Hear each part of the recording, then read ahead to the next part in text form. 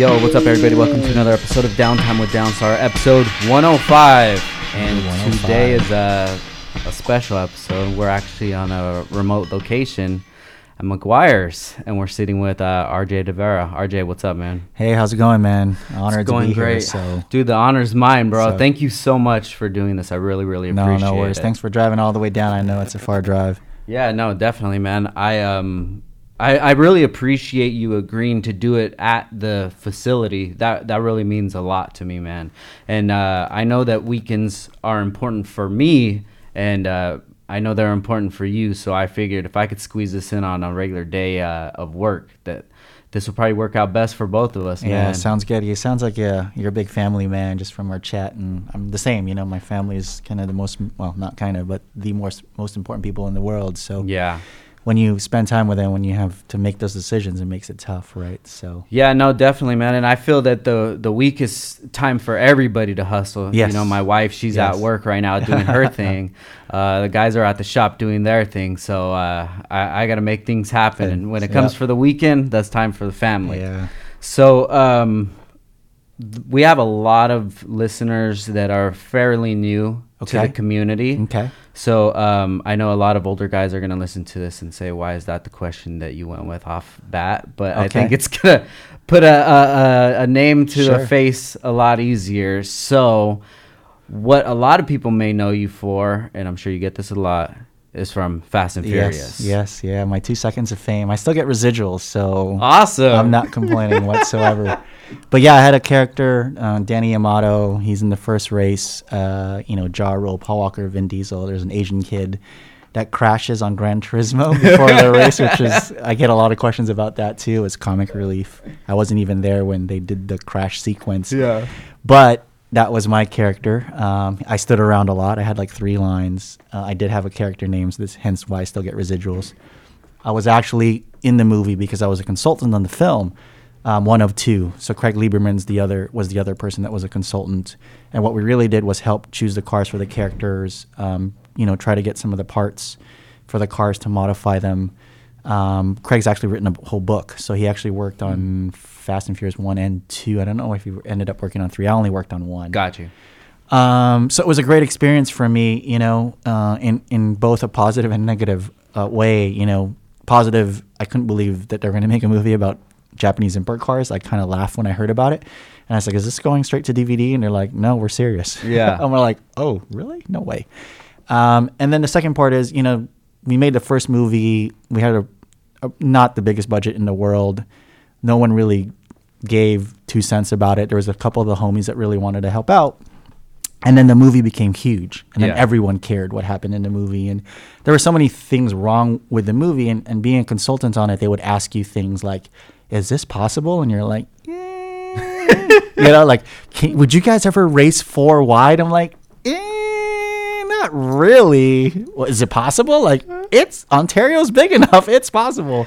So things like that, you know, and even a lot of the terminology, one of the things Craig and I did was we created this sheet of like just terms, and they started to put things together, and things like the Motec exhaust system, which the funny part about that is there was a comma in the word and Paul just forgot to say Motec and exhaust system, and it became Motec exhaust system. Oh, wow. And then everyone like had a ruckus like, oh my God, there's such a thing doesn't exist. I'm like, we know that, Yeah. And it was odd for me because I have to remind people like, hey, it's a movie. It's not a documentary for goodness sakes. And, for me, it was both, again, a blessing and a curse. It really kicked off my career as a consultant within this space for about 10 years until I joined McGuire's.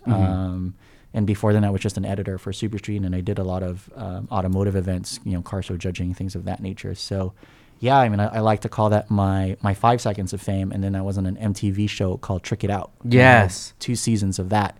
And I'd say that's my 15 seconds of fame. So, most people that, if they weren't car guys or car fanatics or enthusiasts back in the 90s and knew me from Superstreet, more than likely they knew me from the Fast and Furious or had heard about me from that or the MTV show Trick It Out, which I hosted and judged back, I think that was 2004 and 2006. So that's my primetime time, I'd like to say. And it was fun, I still kind of do a few TV things here and there. I'm a judge on Battle of the Builders. I've done that for about 4 years, which is on Velocity, which is now Motor Trend. And I enjoy some of that stuff, but I've always loved cars more than everyone thought I'd be an actor after the first Fast and the Furious. And, the experience was cool. And again, I still get residuals, so I enjoy that, but it wasn't my passion, right? So my passion was always, revolved around the car. And it's why I'm still here, 20 plus years, 25 plus years later. So that's a blessing, man. I always tell people that if you're able to have your own business or have a job that you love, like that's happiness right there. For sure. And I think it's going to evolve. I mean, for me, there's a lot of people when I joined this company, they thought I'd be here no more than 18 months because I had kind of owned my own thing for such a long time. And it just took a mindset adjustment, to be honest. And like you said, it's, becoming more aware of what makes you happy. And for me, it's, to continue to work in this kind of automotive industry. It's definitely grown much more than what I would have ever thought because I was basically an import kid, right? And that's really all I did for the first 12 years or even 15 years of my career really was really focus on that genre. And then, as I got older, you kind of start to look around like, oh, what about European cars? What about exotic cars? What about American muscle cars? And, working at Meguiar's and been very blessed to kind of really attend more events and meet even more people that are just in automotive. And that to me is really cool. It's just like you've got this underlying bond with other people and just through a passion for cars in general, right? Doesn't really matter the car, and everyone's got a different story to bring, but you feel connected to them in some weird shape or form. And to me, that's really fulfilling, to like share this passion with other people and to work for a brand that, that's what we really pride ourselves in doing that and making sure that we can continue to do that. So. Yeah, definitely. So present day, working at Meguiar's, you do work with Super Street as well? We do a lot of collaborations. So I've been here for about 10 years. And, again, as a brand, we really want to support, the car scene, the car hobby. It's something that Barry Meguiar was very, very big on. The funny story is I was actually sponsored by Meguiar's back in the late 90s. Oh, wow. And so, our global director of training was the guy that trained me, who's now one of my best, kind of friends and is a close colleague, and we work together in a lot of things. So, again, we were talking about this earlier, the world is small, especially, in our space in automotive. So we do a lot of collaborations. Super Street, of course, holds a real special place in my heart. I was an editor there for 5 years. Yeah.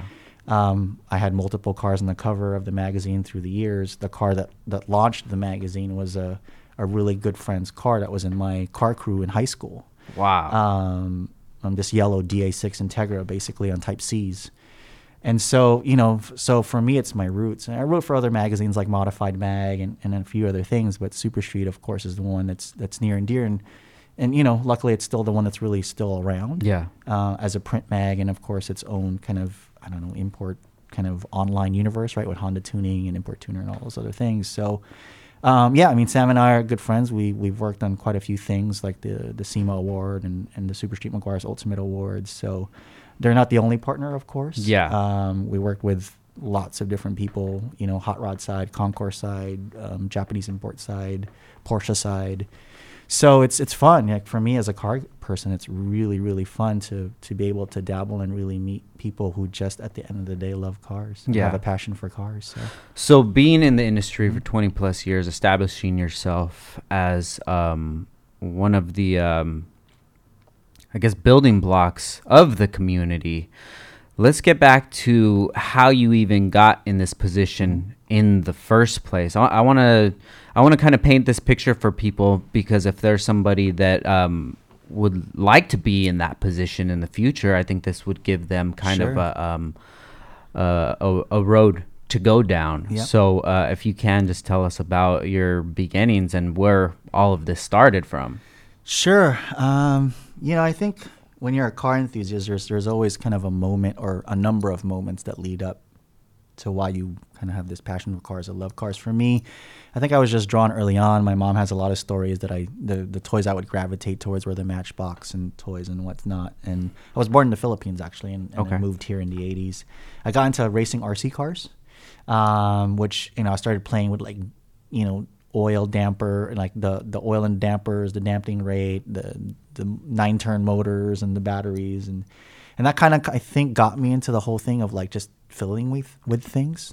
And then my older brother, who's 7 years older, he had some friends who ended up taking me to the street races when I was 14, something like that, and kind of like just instantly fell in love with like Japanese imports. Gotcha.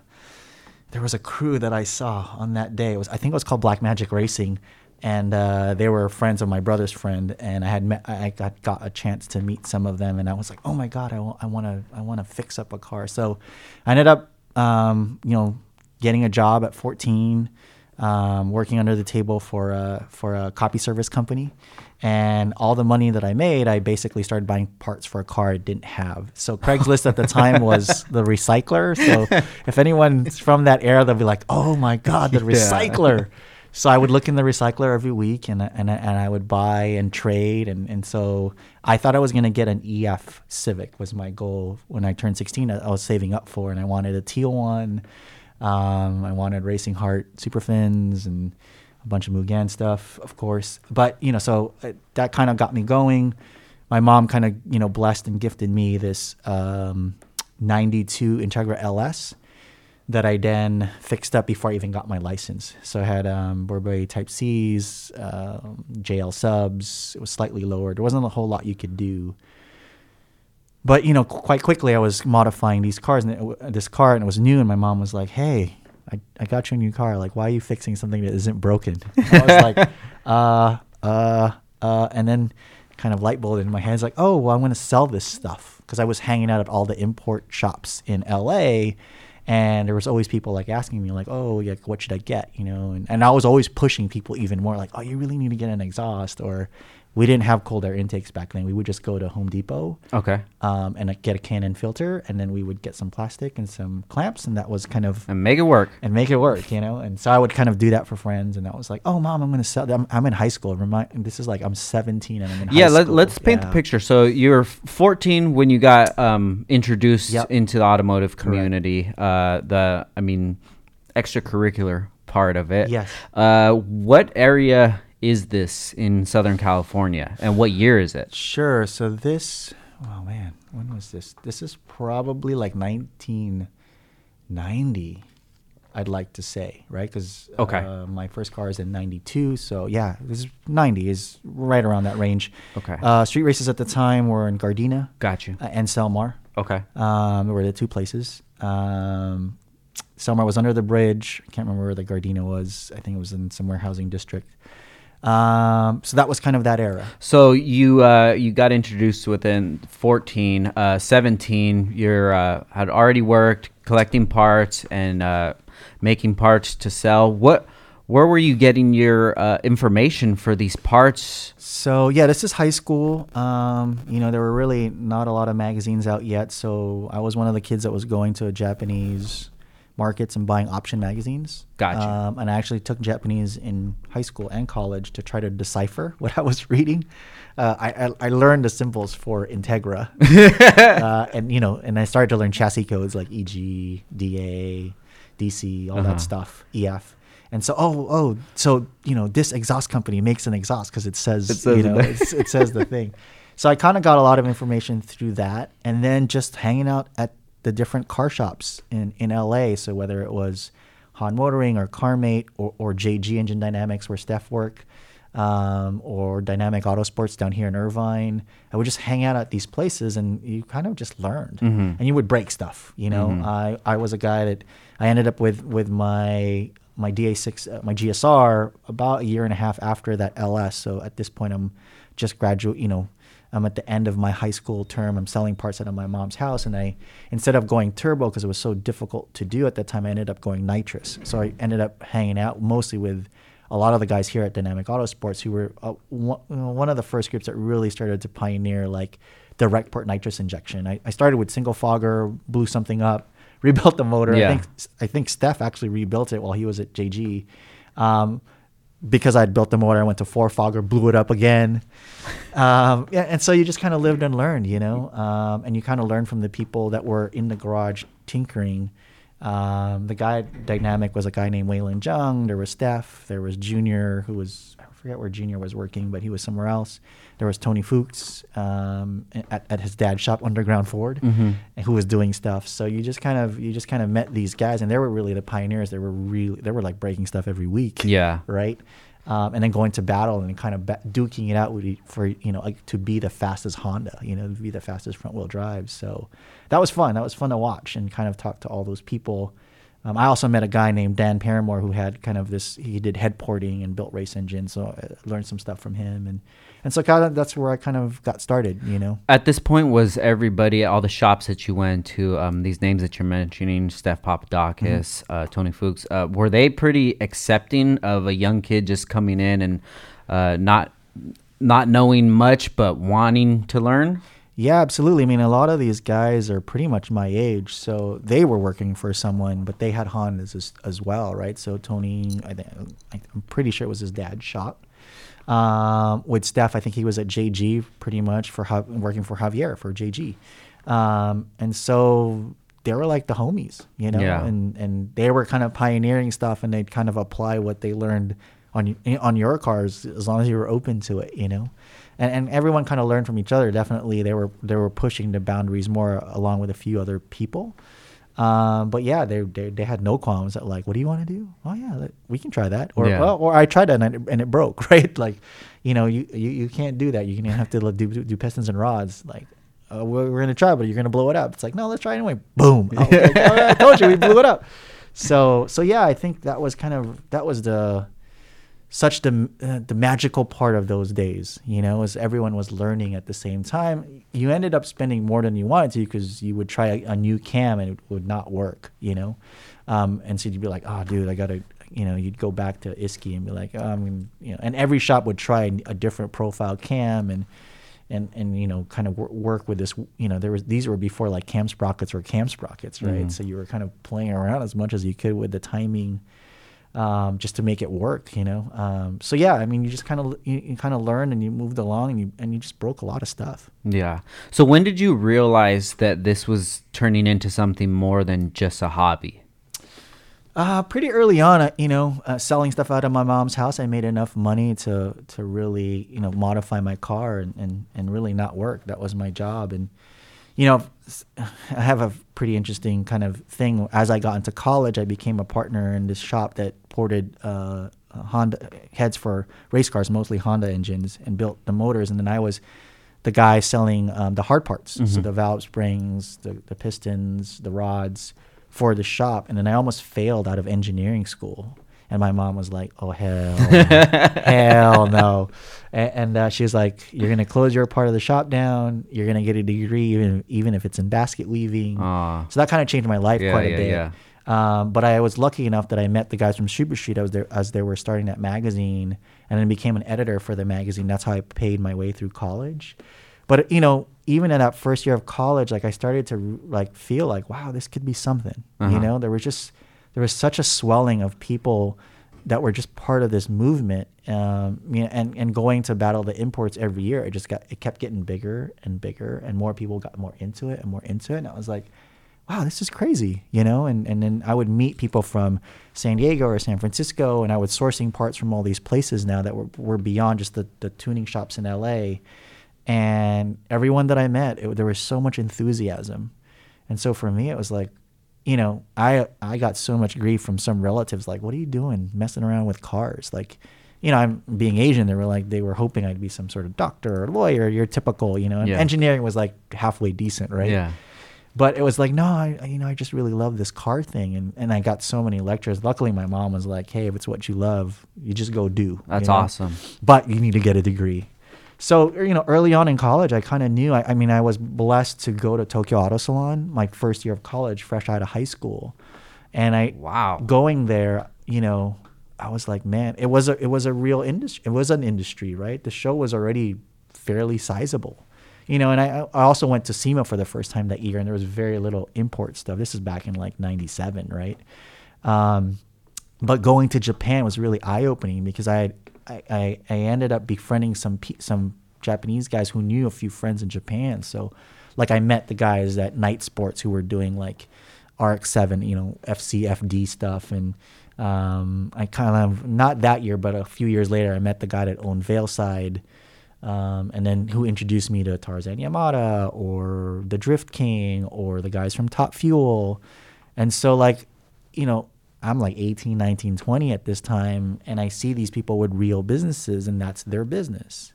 And so for me, I kind of already knew at that time, like, yeah, this is definitely, I could, make a living. And being an editor, I was already making a living. That's how I was paying my way through college. Because my mom was like, oh, you think you're cool? You're also going to pay for college. Yeah. And I was like, dang it. Dang it. But, I think it's the best thing she had ever done for me, because I really realized what it meant to make money and what it meant to spend money on things, because I had to manage my own budget, right? I wanted to fix up my car, yet I had to pay for school. Luckily, I lived at home, so I didn't have that burden. But, it taught me a lot of things about money management and prioritizing and whatnot. So yeah, I had a really good life, being a magazine editor. I started to travel all over the U.S. This was at a time when magazine editors were starting to meet each other. There was no internet yet, right? Mm-hmm. So this is like AOL. Maybe the internet was AOL in 95, 96, 97. So there wasn't like this crazy thing like where you could look up photos and stuff online. You could, but it would take like 5 minutes to download. Yeah. So I started to meet other editors, like guys from Europe, that were doing Max Power and us doing Super Street, and then Import Tuner came out. So I was starting to travel all around the U.S. and around the world and go to different car events and really connect people and share their story, as a photographer and as a writer, and be at the same time be such a big part and proponent to customizing cars and either, doing Battle of the Imports or the Naira series or any of those import drag racing series. And at the same time, all the car show stuff, Import Show Off, Hot Import Nights, Import Revolution, whatever import show there was that came through that time. So, I mean, that was, a good 10, 15 years of my life. Dude, that's awesome, man. All the stuff that you're saying is just like, it's just history. Mm-hmm. This seems like the culture just burst here in SoCal. But for sure, yeah. But people in SoCal were reading the magazines from Japan. Mm-hmm.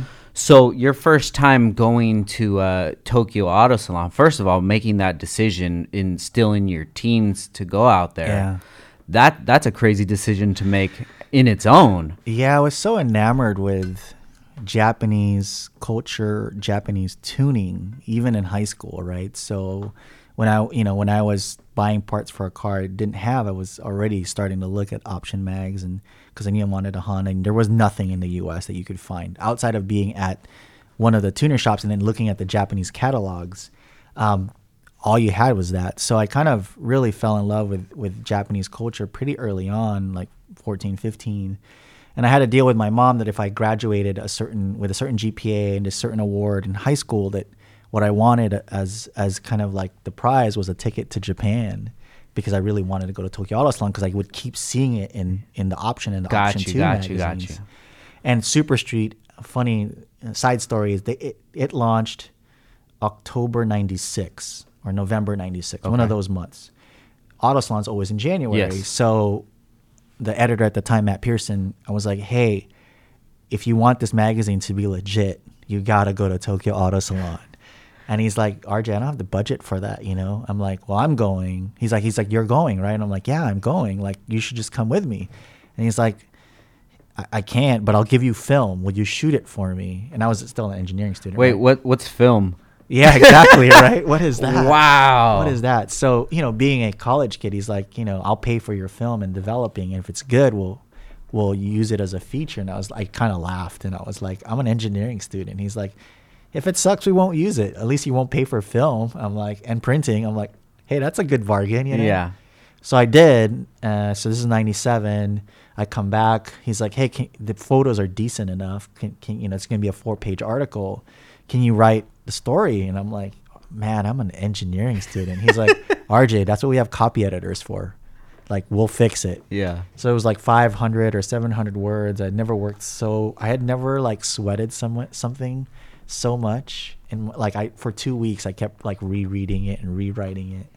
And it launched, and it got a good response, and And he was like, hey, and this is how I actually became an editor for Super Street, was through that moment. Wow. Because people were like, hey, we'd love to see more stuff from Japan. And because, in those photos, I had photos of like Ari Amamiya RX-7s and, Veilside Supra and Top Fuel CRX and, HKS ball bearing turbo. And people were just like, their minds were kind of blown looking at it in a U.S. magazine, because if you didn't have Option, you didn't know what any of that stuff was. Yeah. So for me, it was pretty normal. Like, I see this stuff in Option all the time. I every booth I went to, I was like, I know, and I go look at, because I had already kind of read about what new items some company was going to launch, or some product that their company was going to launch, whether it was Fujitsu or HKS or Apex or Greddy, or even a smaller niche brand like Japan brand. So I kind of became that editor's person on the street. Even we bring Steph up a lot, but what's Battle of the Imports? And I'm like, oh, you've got to go. Like, it's this drag racing thing, and there's this guy Frank Choi who started it, who has this RX-7, and there's these Honda guys duking it out, and this guy named Junior and Steph and Archie and Tony, and he's like, who are all these people? And I'm like, don't worry, like, I'll introduce you, And it's like, because he was focusing on like a lot more show car stuff, which a lot of us did, but I think at the end of the day, even us show car, we call ourselves show car kids, we all aspired to be like real race car drivers, right? Yeah. And guys like Steph and Archie and Miles, they were the ones that were going out there and doing it from a drag racing perspective.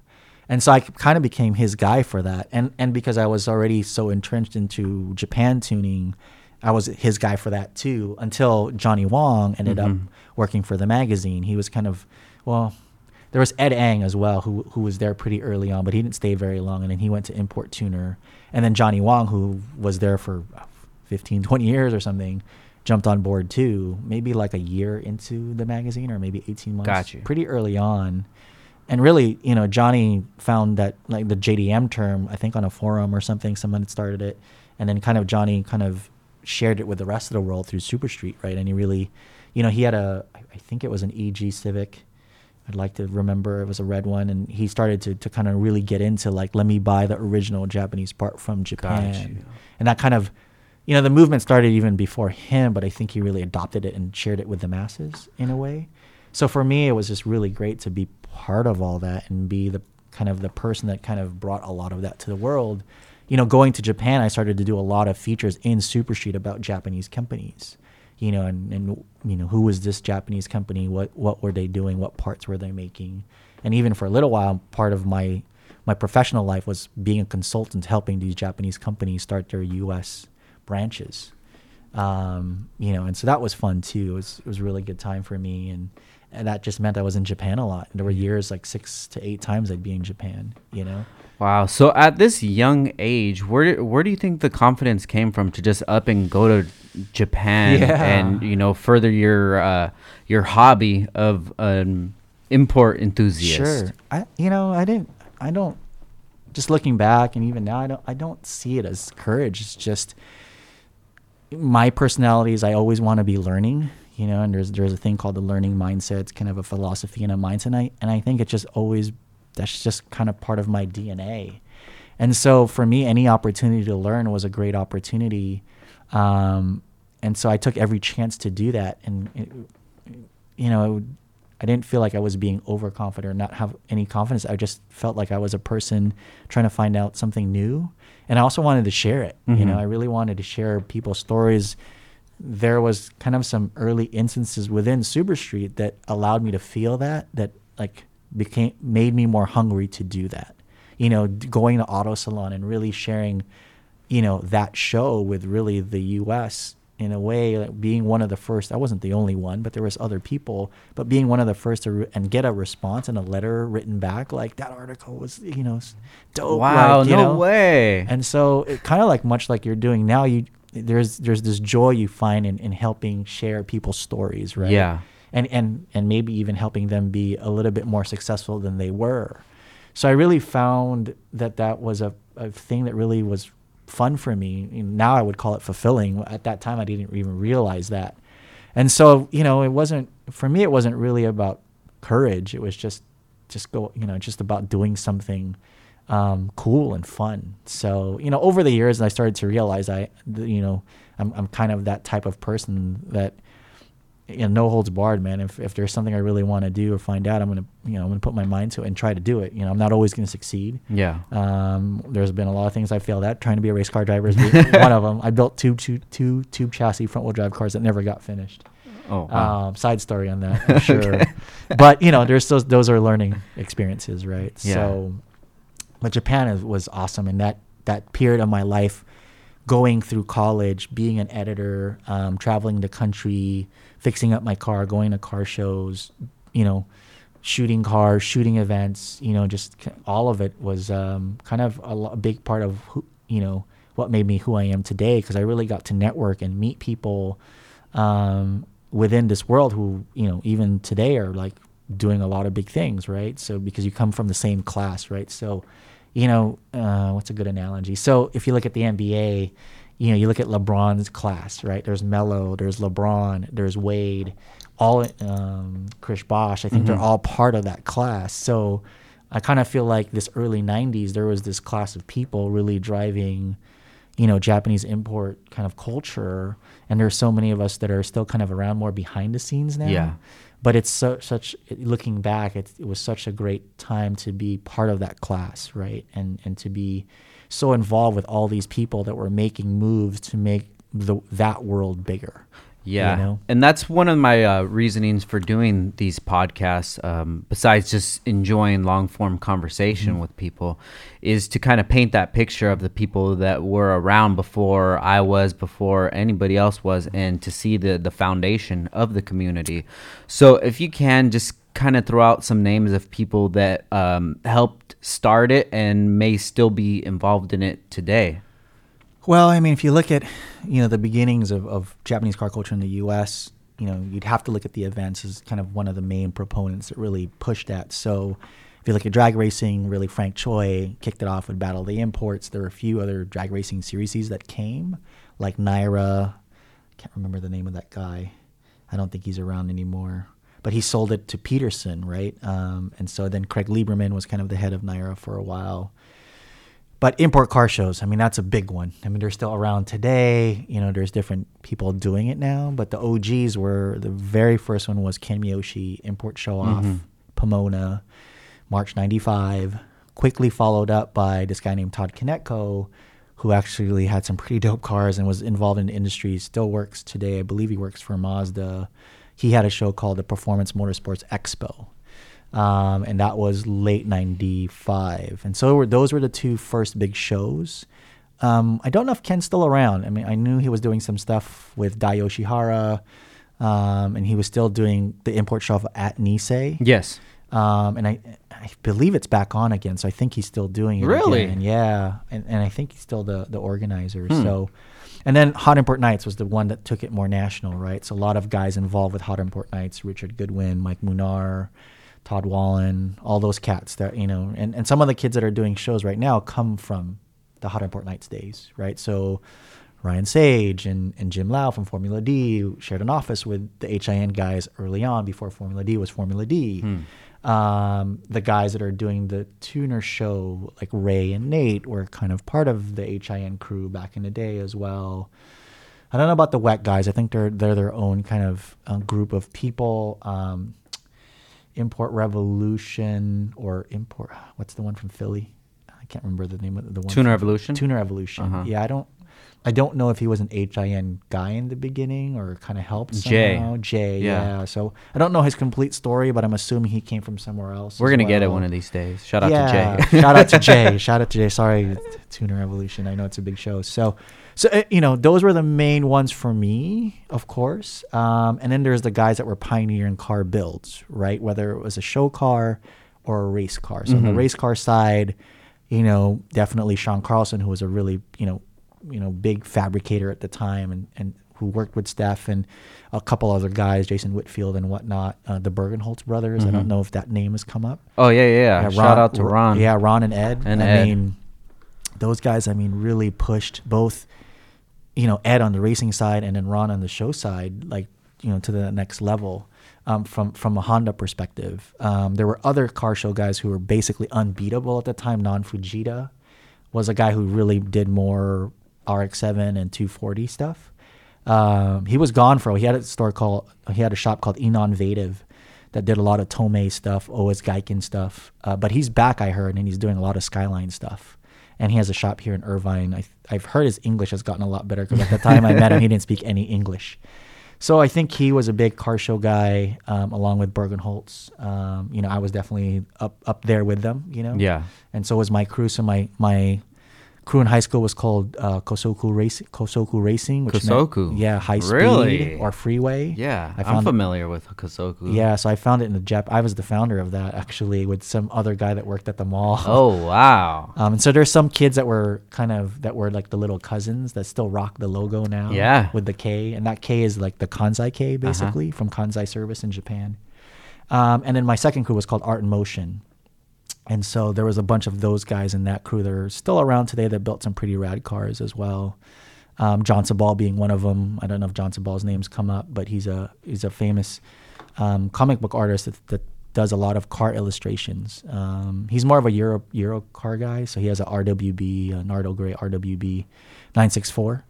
And he's pretty well known and is, doing renderings for different builders and whatnot. So there's so many people that through the years just had an impact and continue to have an impact, but for me, those are the guys that were really, I'd say, the most relevant in pushing things, and of course the magazines, right? Yeah. So, Import Tuner, and that was really, Ed Ang, who ran it for a long time, and then Carter Jung, and then Super Street. So all the editors of Super Street through the years, Matt Pearson, Richard Chang, Naderi was the editor of Super Street for a long time, Johnny Wong, and then Turbo Mag as well, which a lot of those guys ended up at D Sport. So Mike Ferreira and all the guys that ran Turbo, who still are now running D Sport, Mike Ferreira being the main one, is very a big part of this movement becoming what it is. And he's still around and he's still doing things, and of course some of the shops, right? So there's always the shops as well. Yeah, so.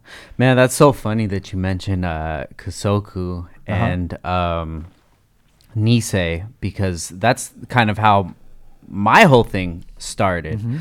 I got my car in 2009, and I started realizing that I liked Hondas in 2007 because before that I was just in a muscle car, so I hated anything that was an import. You went reverse. Yeah. Most of the import guys might go muscle, they might, but I still have the Chevelle to this day. Really? But I mean, that was just my immature mentality back then. I don't want a Honda, right. So backwards race car, right? Yeah, exactly.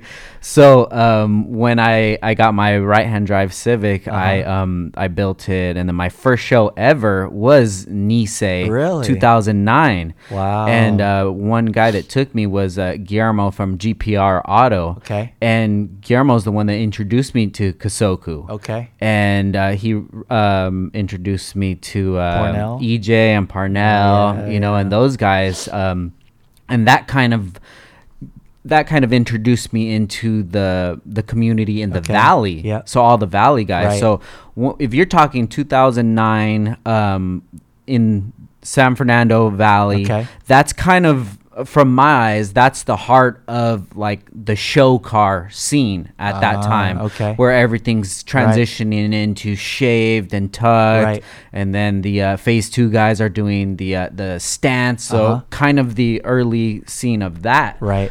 But I never even knew really the history. of it, Parnell man. was the cousin of this guy named Nate, and Parnell was the coolest kid, man. He must have been 12 or 13. We'd kind of roughhouse him, He'd wash everyone's cars from the crew. He was great, man. And I know he has a pretty sick DA now. Oh yeah, it's timeless, man. So yeah, it's so cool to have seen him, grow up. I mean, Alvin's another one who was kind of part of that era. I think his name was Sonic, but he had a Del Sol that was like Smurf blue.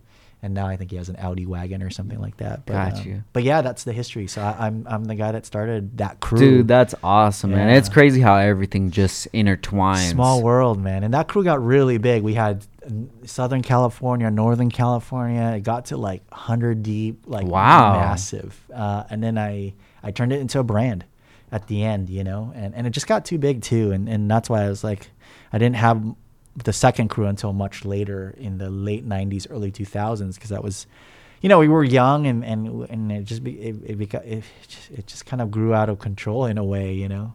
But it was still fun. I mean, Yeah. we had a great time. We had a lot of sleepless nights, you know, just getting ready for different shows or drag racing events. My mom ended up, you know, turbocharging her van and racing with us. Yeah. I don't know if you've heard this story. I haven't. I that was on my list, man. Yeah. What was it? Mama De Vera? Was So that her plate was TRBOMOM, Turbo Mom. Okay, let's get into that. And so everyone knew her as Turbo Mom. So my mom started, you know, kind of, she's kind of just a great, you know, your typical Asian mother that loves everyone. And so in high school, I would do my Kosoku meetings at my condo that my mom still lives in now. And we would gather like 25, 30 people. And we'd have a meeting, and I was part of the student council, so I ran it kind of in that same way. And then we would go to the car show, and so you would always need to set your car up, and then you'd need a car to get to the hotel. Mm-hmm. So my mom bought an Odyssey. She ended up being kind of the person that took the kids back and forth from Pomona to the hotel, or Del Mar Fairgrounds to the hotel.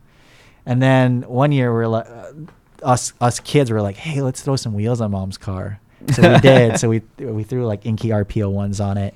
We put these yellow seatbelt pads from pink. And then, you know, she would go to battle with us as well, battle the Wow. imports. And my brother got into it. He had a SW20 95 MR2. And then my mom woke me up one day and was like, son, what do you think if I turbocharge my car and go racing with you? And I was like, what are you talking about? It's like, you know, whatever, 7:30 in the morning. She's like, no, I really want to, you know, I watch you guys and, you know, I want to go racing. And I'm like, we'll talk about this when I get up. And, and I did. And I was like, are you serious? And she's like, yeah. So we put this small, like, you know, T28 turbo on it, you know, got a torque converter done. And she was a really consistent bracket racer. So we painted the van yellow too, because she had turned 50.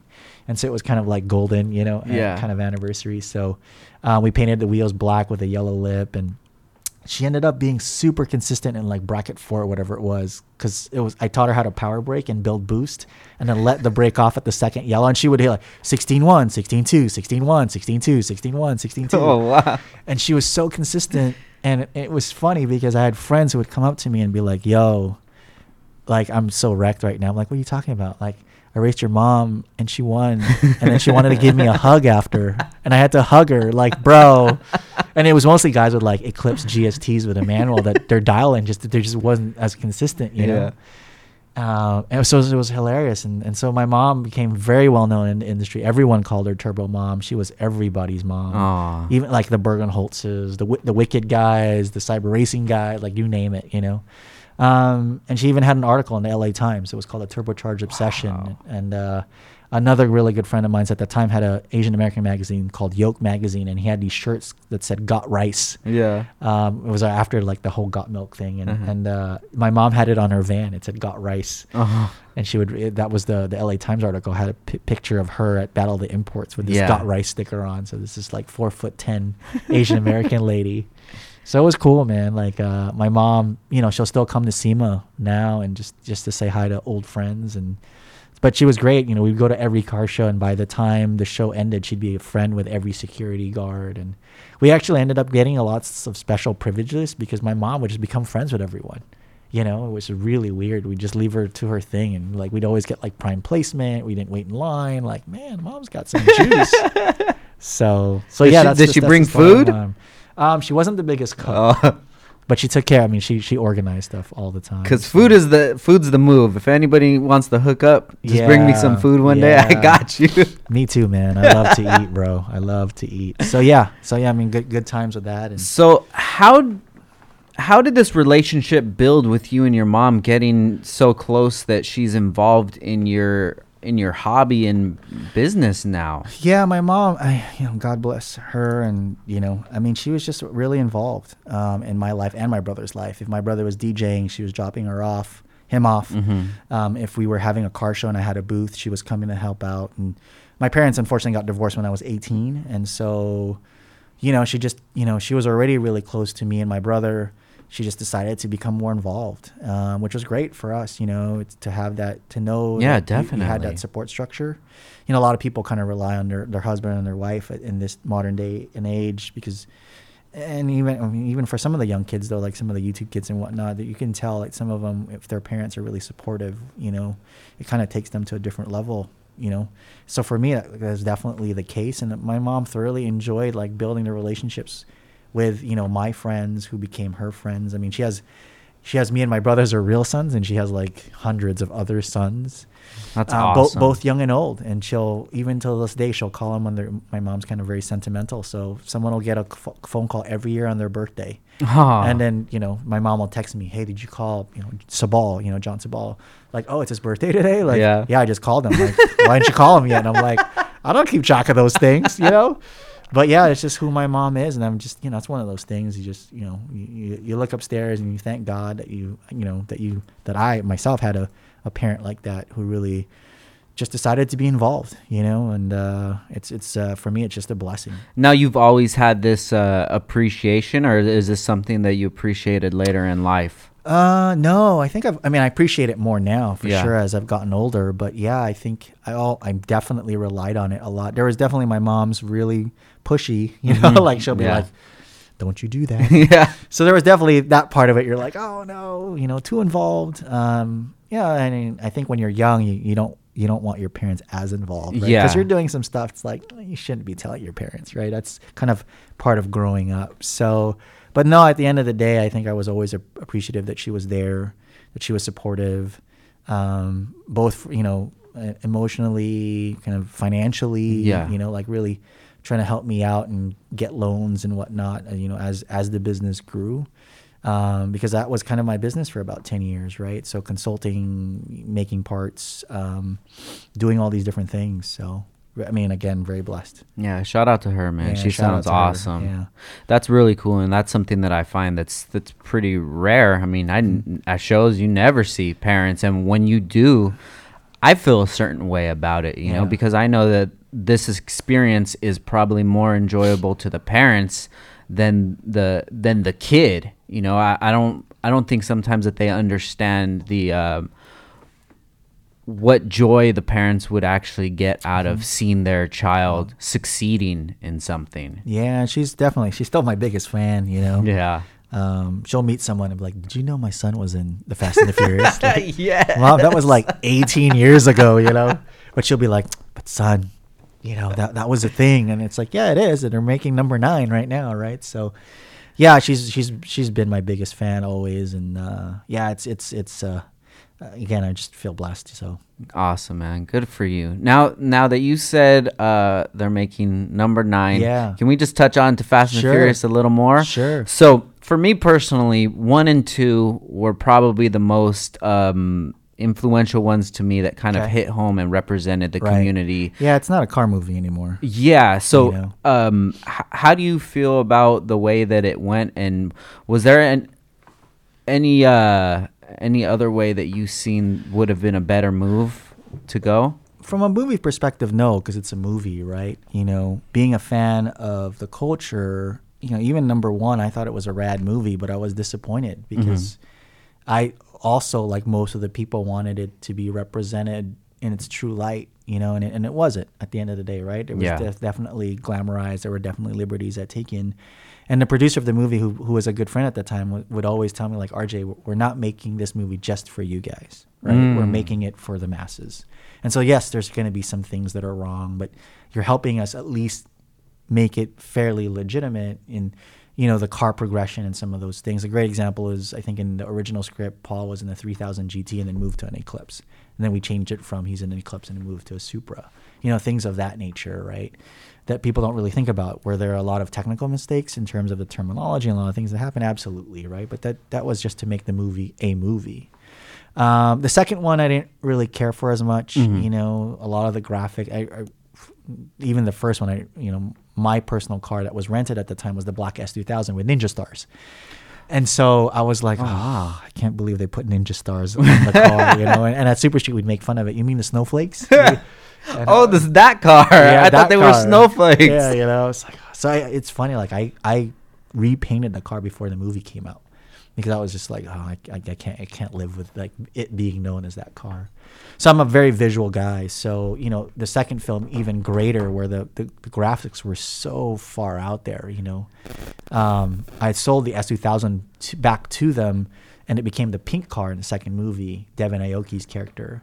So that's Steve Aoki's daughter. Yes. I don't think a lot of or people sorry, know not that. Steve Aoki. Sister. Steve Aoki's sister. Got you. So, you know, I mean, I think it just kind of went in its own direction even after the first one. Tokyo Drift to me was that one was awesome too. I really liked that one. It was the most core. It's probably from an acting perspective what people didn't like the most. But, you know, that was when Drift was getting really big and a lot of friends were doing the stunts for it, whether it was Dai or Reese or Sam. But it was cool because it touched more in like Tokyo culture and included Veilside, and the Drift King had a cameo in that film. And, you know, the Skyline Mustang was always controversial, which is kind of cool. But, the cars got a little bit cleaner, certain ones. Yeah. You know? So, do you need to fix something? No, I'm trying to find the exact name. So what I wanted to touch on is, do you know the things never work when you expect them to work. Our signal here is really bad, so sorry about that. No what are you worries. trying to find? The story for Fast and the Furious was, from my understanding, was based on a true story from the New York street race area. Are you familiar with this story? Yeah, so I've heard, I've actually read about that recently. I originally thought, I know it was based on a newspaper article about street racing. Yes. From my recollection, I thought it was an LA Times article that was written by a guy named Ken. I've read recently that it's from this New York Times article. I don't know how I got that cross, and maybe I'm thinking of a different movie, but basically, I think it was Rob or Neil Moritz. Neil Moritz was the producer. Okay. Rob Cohen was the director. They had read this article and they were like, we got to do a movie based on this, is from what I recall being told to me. And then Paul Walker had always wanted to be a cop. Like he wanted to play a role of a cop. And I think him and Rob had just done Varsity Blues. And so somehow it came together. We're like, we're going to do a movie about you being an undercover cop in this world of street racing. And really it's going to be like Point Break, but with cars. At the end of the day, if you remember Point Break, it was this. Yeah, it's pretty much the same exact movie. Yes, with different things. Yeah. Right? So from what I understand, yes, it is based on a newspaper article that was about street racing, and that's as much as I really, really know. Got you. So what it actually was Vibe magazine. Okay. So Vibe magazine did an article on it from some street racers in New York. So it was a DRT Racing, and his name slips my mind right now. But one of his good friends is Javier Ortega. Okay. So I'm not sure if you're familiar with Javier. He used to work with NHRA back in the day. Oh, you know what? Yes, that name rings a bell. Yes. So I love this kind of history because, like I said, we really don't have any history to look back. Right. And if we do, it's something that we have to search for. Right. Right. But DRT Racing, they're still around to this day. Wow. And Javier Ortega is actually the owner and organizer of OGS 1320, which runs H-Day. Okay. Over at Englishtown, right? Well, it's not at Englishtown anymore. They actually do a few different locations. One that we just got back from is MIR in Maryland. Wow. Yeah, but it's crazy how, like I say, just everything comes full circle. And I really want to hear that side of the story. But for sure, that'd be really interesting. There's some guys on the East Coast like Vinny 10, Craig Paisley, Ortega, a lot of the Puerto Rican guys that would run at ATCO and Englishtown. That would be really rad. But, coming back to the movie, after 3, it really became more about the characters, right? When Vin came back, and I think that was the Mexico movie, and they had to do like some run in the tunnels. And so I think that it is still, they still incorporate cars into the movie, right? Even Hobbs and Shaw, they had this thing in Hawaii, which was supposedly in Sonoma, and they had these weird, I don't even know what to call those cars, but and they had the McLaren in the beginning and all that. So it's still rooted in this idea of speed, but it's evolved so differently. It's more of like a Mission Impossible, Bourne Identity, Italian Job kind of heist movie almost for a little while, for 4, 5, 6, and then they became good guys who were like super agents in a way.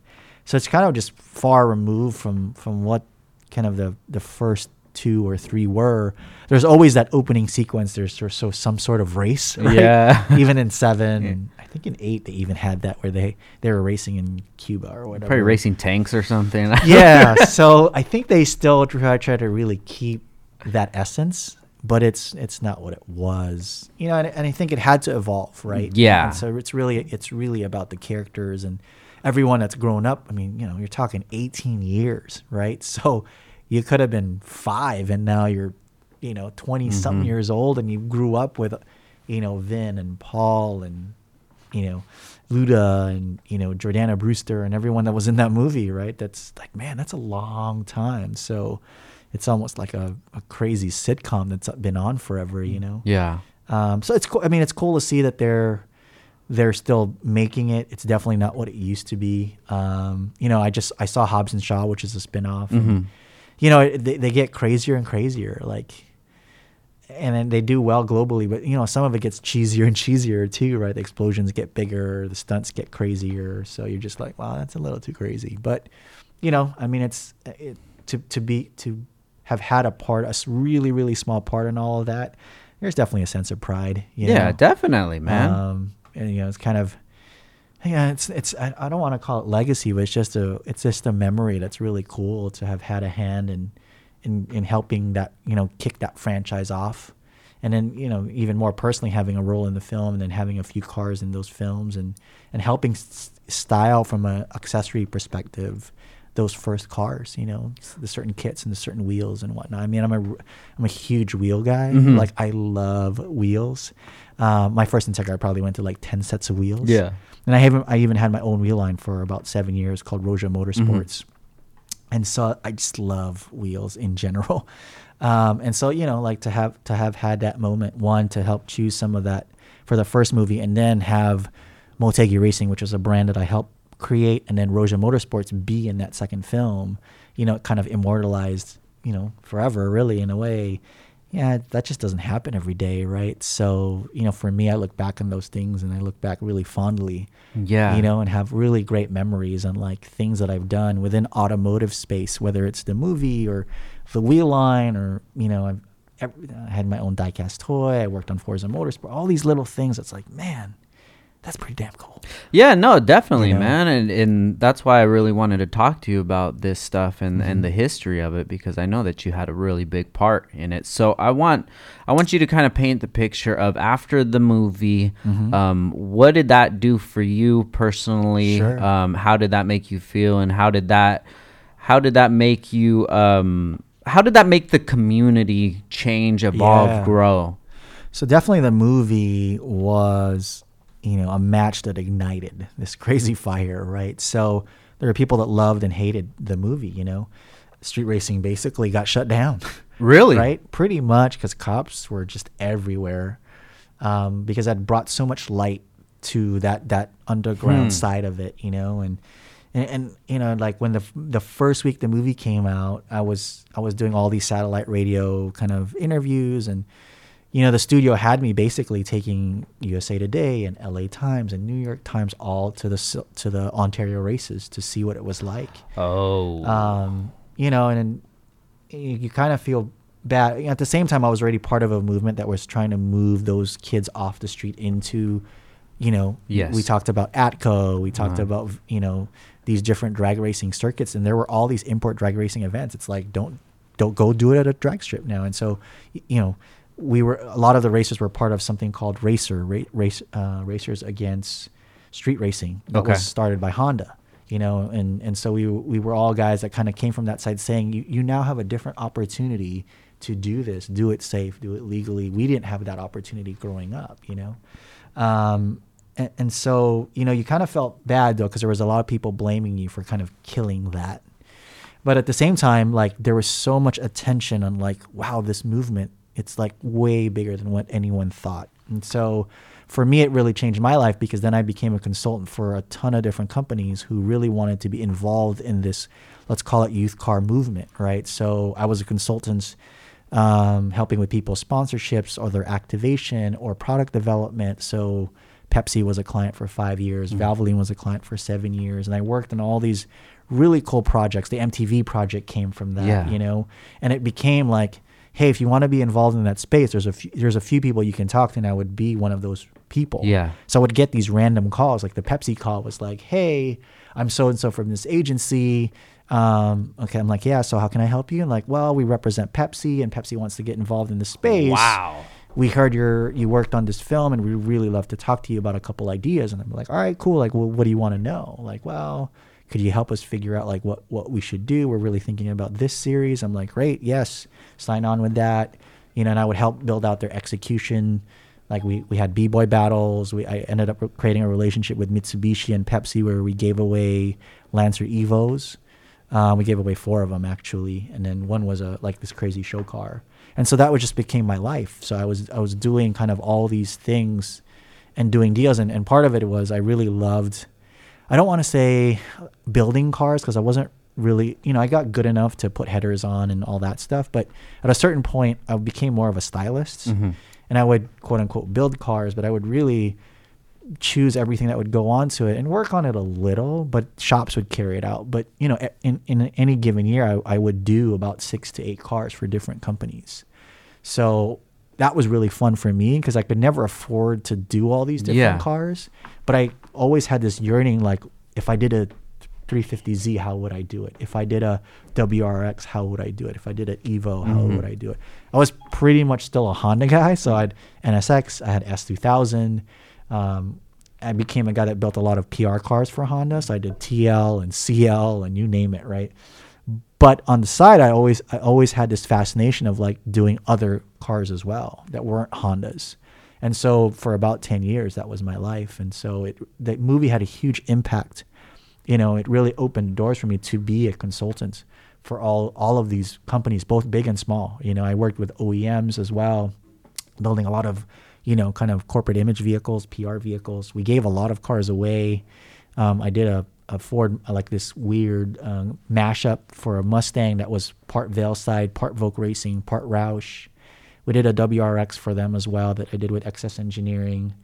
There are quite a few. You know, I did some stuff with Boost Mobile, the phone company, with Mazda. We gave out an RX-8 that if you're a graffiti fan, Retina had done some graffiti before Retina was Retina, which is really cool. And that was also Vogue Racing and Veilside. And then we did another car, like a Mazda 3, I think, with them. So, you know, that movie really was the catalyst for me being to live that stage of my life. Yeah. You know, to really travel the world, to build like really cool cars that I would have never really built, to have had the opportunity to give these cars away to other people and not make it about me. And then to just work on projects that, you know, I mean, Forza, I did a PR thing for them for Forza 1. I helped recommend wheels and special cars in 2 and 3. And now, you know, they're like, I don't know, I think they're like 7 in Horizon. Like, you know, it's kind of, for me, I'm very blessed to have had those experiences like the Fast and Furious franchise, like the Forza franchise. My part of it was super tiny, but just for me to have that feeling like, wow, I was able to contribute to that is really cool. And a lot of that came from the movie, you know, the movie being what it was. Of course, I've always been a guy, again, that's always learning, always wants to be involved, always wants to push things to like the next level.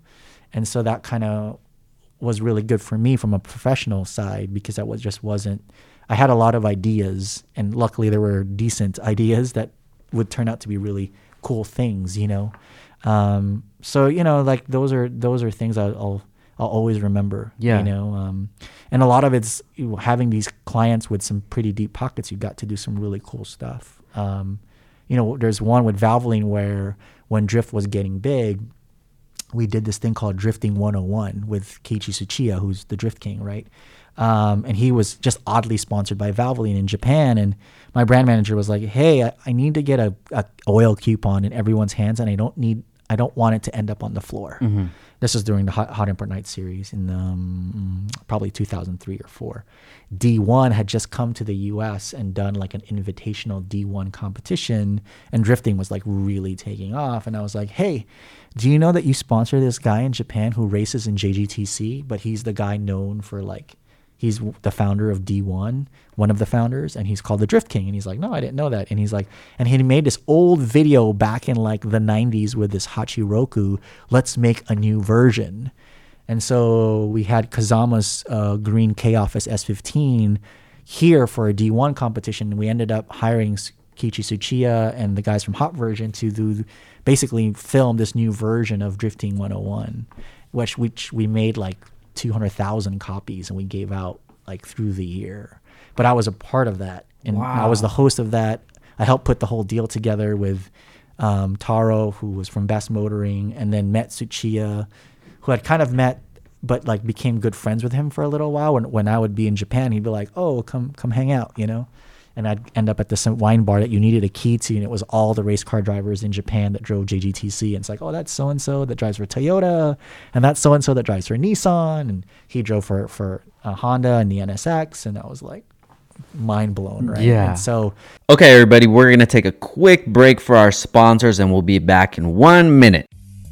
Yo, what's up, fool? Make sure you check out Downstar for all of your dress-up needs.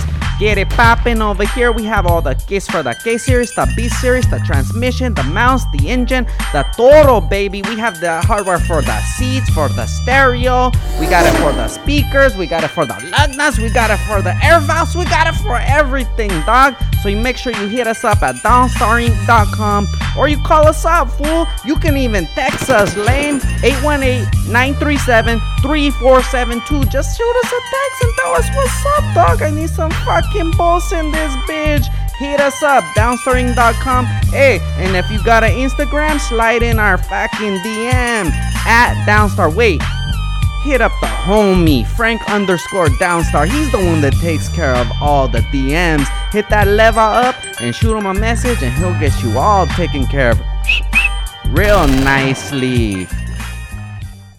you know, again, it goes back to this, like, wow, that all came from me kind of, one, being involved in this movie, which came from me really being involved in Japanese car culture, right? So for me, everything's a progression and a step, and it's just how you take this ball that's given to you and how far do you run with it, right? Yeah. So, you know, of course, you've got to get, you know, lucky too. Like there was definitely moments in my life where I got really lucky, and then at the same time I worked really hard, right? So to me, like, you kind of have to do both if you want to be, let's call it successful, however which way you define success.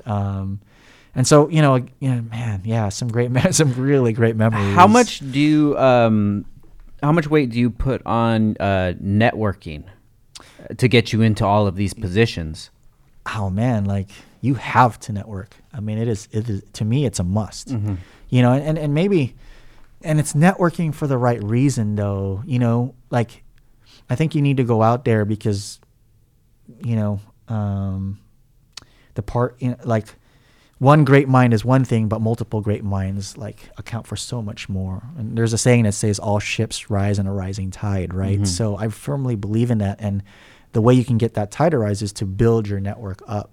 You know, hopefully you're not networking for the wrong reasons though, where it's just about you and you're trying to take advantage of people, because that's the wrong type of networking. Mm-hmm. And most of the guys that do that, they don't last very long, because in a small industry, everyone starts to figure out, like, that guy or that girl, they're only in it for themselves. Yeah. And they might have a short run of success, but if you're going to last anywhere for 10 years, 15, 20 years, you're not going to last, right? So, you know, like, networking is a great way to, one, be exposed to other ideas, two, to progress yourself, and three, to find other people that you want, you know, to do cool things with, right?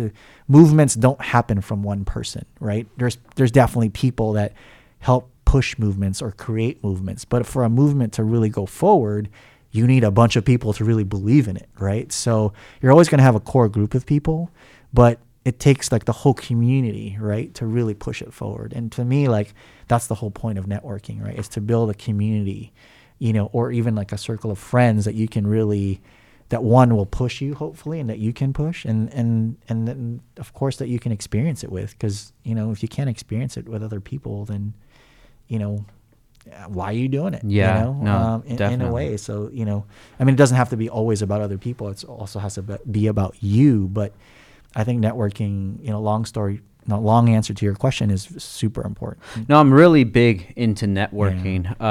I like to just hear other people's stories, their ideas, and if there's any way that I can help them get to that goal, doesn't bother me to do it. Yeah. One problem that I do find with networking is, say, if there is somebody that you want to work with, kind of breaking that wall down, because there is so many people out there trying to Absolutely. network for the wrong reasons. And so what would be sort of a tip or something that you've learned to kind of break down those walls to show somebody that your ideas or intentions are genuine? I think two things. I think one, hopefully you're just genuine. I think transparency and being genuine, you can't fake that. It's really hard.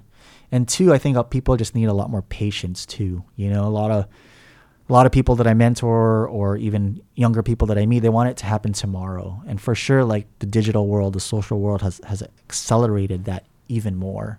But even in the 90s, my friends and I, we had this joke called the be the man syndrome.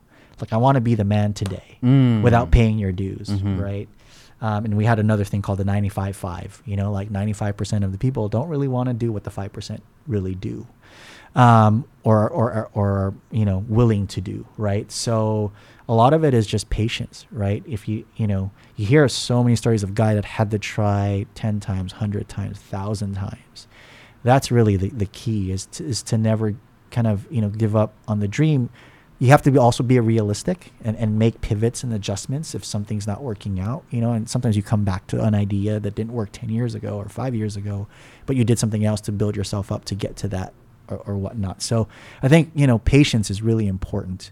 And if you show people that you have patience, I think, those people at some point come around, because they're like, this guy's for real. It's just not about today, tomorrow, and what they can get out of it in the short term. Yeah. It's about the long term, especially with people that have been, in some sort of field for such a long time, because those are the guys or girls that are more closely guarded, and they want to know that the intentions are real, and so for me, from a networking perspective, it's that. And then it's also, under promise, over deliver. There's so many people coming at people. I could do this. Yeah. I always tell people I mentor, let your work speak for itself. Don't worry about telling people like what you did do, or, unless you get asked. If you get asked, then you got to sell. Yeah. Sell them, because you've got a service to sell. But, for me, the biggest thing is when other people kind of vouch for you. Yeah. For most people that you're trying to network with, if you've heard the name a number of times, you're like, yo, that guy's doing something right, and they're legit, right? We say that all the time. That person's legit, and so if you've been around long enough, and you're giving yourself enough time, and you focus on the work, your legitimacy and your credibility shines through. So for me, it's having that patience to let that happen. And a lot of people, even in the 90s and 2000s, and even more so today, I find more and more people without that patience. Yeah. So, working with McGuire's, how much involvement do you have with the marketing that goes on, and the sort of influencers and things like that? And if you can kind of touch on like the newer generation of car builders, and sort of like the YouTube scene. Yeah. Well, I'm a big part of the marketing team here, so I do have a lot of involvement with the things that we're doing with influencers. The way we look at influencers, it's not the most traditional way that current people look at influencers. A lot of people say influencers instantly, it's like YouTube, Instagram. And so yes, we do have some programs with some of the guys in that space that I help pioneer here at the company. Someone else runs it. My coworker Tony runs it, but I'm still very involved in, the people that we're getting involved with, what the execution is. So the two that we've worked with on the social space the most is TJ Hunt and Chris Fix. for different reasons. So Chris Vick's more of a DIY guy, how I do something you never see his face. Mm-hmm. And TJ, of course, is more of a YouTube personality. You know, we did a whole thing with his BRZ Yeah. Miley, and there's a livery on it based on one of our items. Yeah. That was actually designed by John Sabal. And then we did a lot of, commemorative items that you could get if you were in line, like the first 50, the first 100.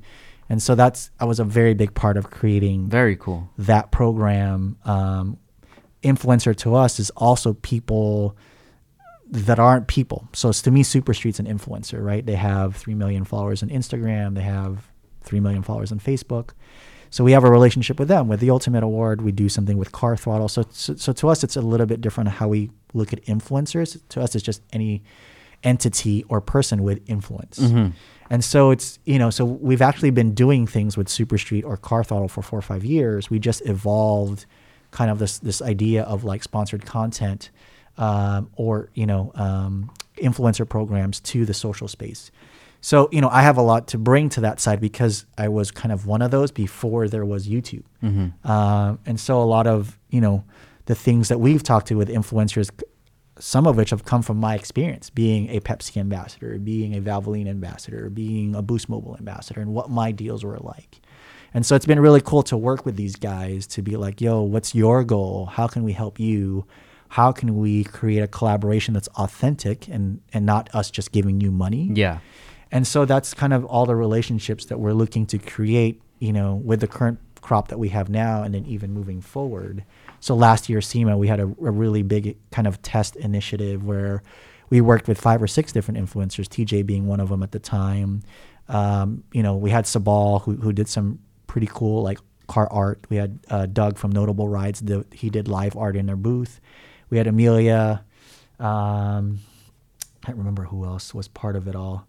But, we do these tests to kind of learn like who's your audience, how do we get integrated and involved, and how do we just do cool things together, and how do we help you be more successful?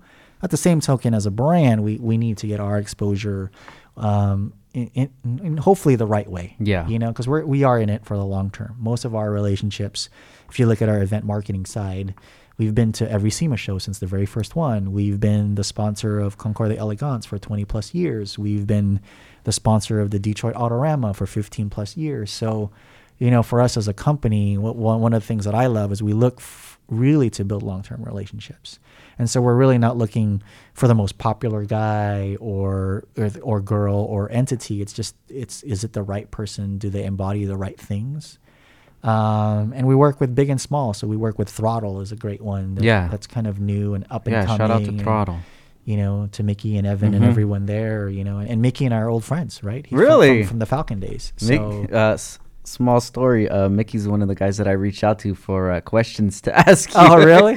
Yeah. Yeah, he's a cool cat, man. Yeah, Mickey's great. We've had him on the podcast before. He's got a great history too. Definitely. And like you said, you'll find all these people, and it's funny.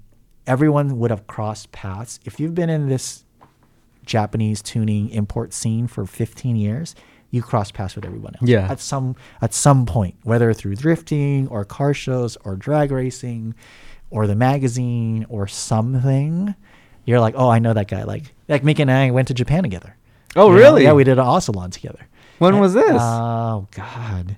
This is when him and Courtney actually started basically dating. So from Falcon. From Falcon, yeah. This is probably like 2004 or something around there. 2004 to 6. Got you. I can't remember if Dai was already driving for them or not.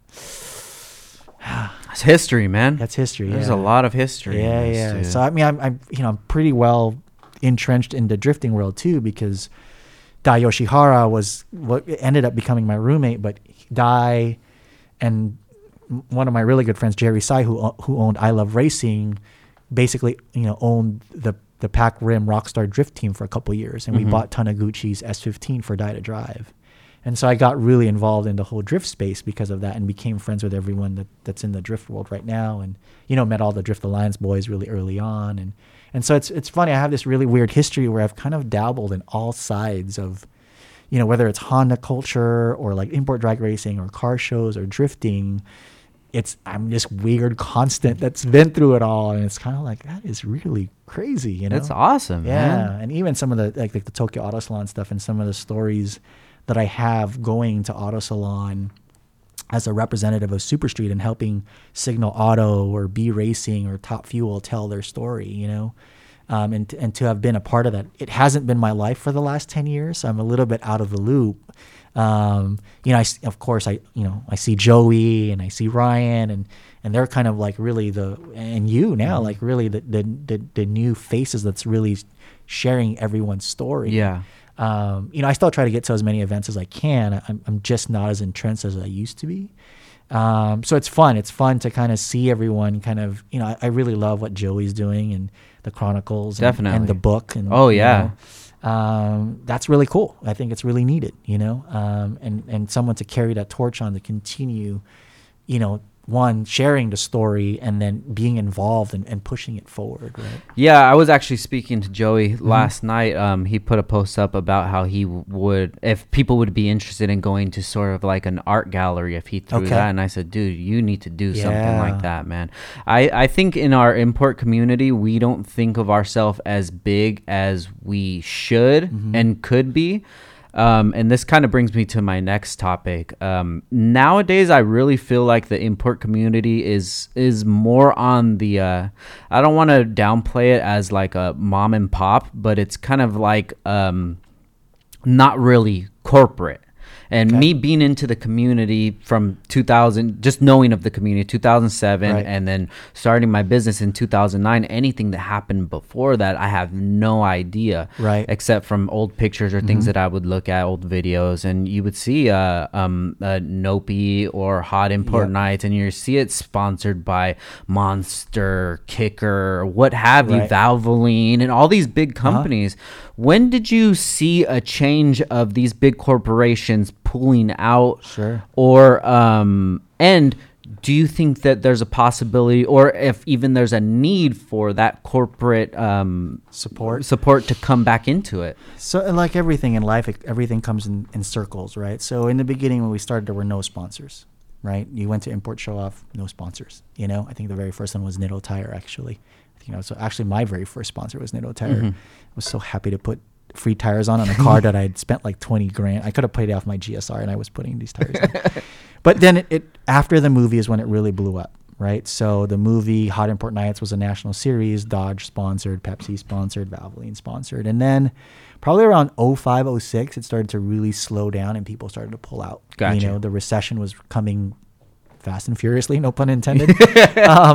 And even the movie wasn't what it was, right? You know, there was, unfortunately, part of the cause and effect of the movie is, you know, fixing up your car became passé. You could go to Pep Boys and get a rattle can exhaust and an aluminum wing. Yeah. And it just wasn't cool anymore. You know, it's like that band that was cool in the underground and then it hit the mainstream and everyone's got their gear and now they're just too big. Yeah. And so it contracts, right? It expanded like crazy, and then it contracted mainly because of the recession. Gotcha. You know, and what's more important, fixing up your car, putting food on the table. Yeah. Putting food on the table. So, and then also generationally, people were progressing in life, right? You know, you didn't want to have this ultra loud, ultra crazy, wide bodied car. And so I'd say from like 08 to 2012, there was a huge contraction, even in the styling, of course. It's, you know, from like 13, 14 to now, it feels like it was what it was back then. Yeah. In terms of wide body kit. I mean, you know, it was funny. There was one scene, it was like the Rocket Bunny show, or Liberty Walk, right? Everyone had that. It seems like it's been like that for the last 5 years, you know. But in my era, there was a moment where everyone went Feels wide body, right? And that was kind of like everyone did the Feels wide body. And so I think it kind of comes and goes. So because of the contraction, a lot of shows went out of business. And so it became more underground about car meets and the Nisei show, which was very small, right?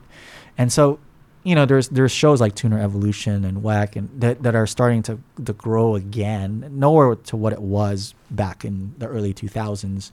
And even Hot Import Nights, right? I think Munar is doing it again. And so, you know, the corporate support is good when you want to just throw better shows. Gotcha. Because it costs money to do a stage and it costs money to be, in a convention center like McCormick or LA, you know, you can only do that once or twice on your own dime. And you're like, this isn't worth it because you're just going to lose money. So are the corporate sponsors super important? No. Are they important if someone wants to progress their event? Yes, because you need money to do cool stuff, right? That's just the kind of the reality. But it's what you do with that money too. Like WAC WAC doesn't have any big sponsors. They don't want, and it doesn't feel like they want any because they want to keep it what it is, which is totally cool. And it should stay that, you know, if that's what they want it to be. But like anything in life, like people want more and they want more and they want more. And then it gets to be too much and they want less and then they want less and they want less. So, you know, for us as a brand, we try to, again, you know, find those right partnerships, you know. AutoCon was one of the shows that we really loved supporting because it was more about the builds and the stage and giving back more to the attendee, right? And so, you know, I think for certain guys, like you're gonna need some of that.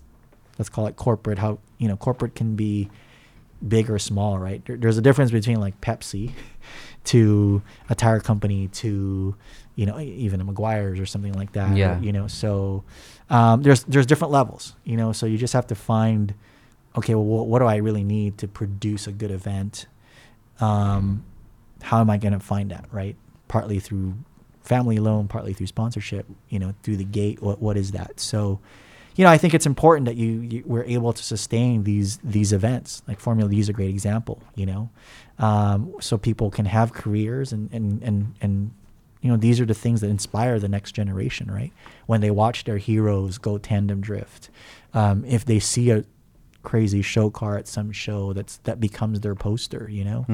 You know, you got to keep inspiring people, and part of it is, you know, with digital it's changed, but part of it's still the real life experience, it's seeing it in the flesh, right? And so a lot of times you'll see things on digital, and then by the time you get to actually seeing it in person, you're just like, this is what I've been waiting for this whole time. So with the events that go on now, and you've been around to see like what would be, in my eyes, like the golden era of events, what do you think would help the experience be that of the past? And what, I guess what I'm trying to say is, you say the community expands and contracts.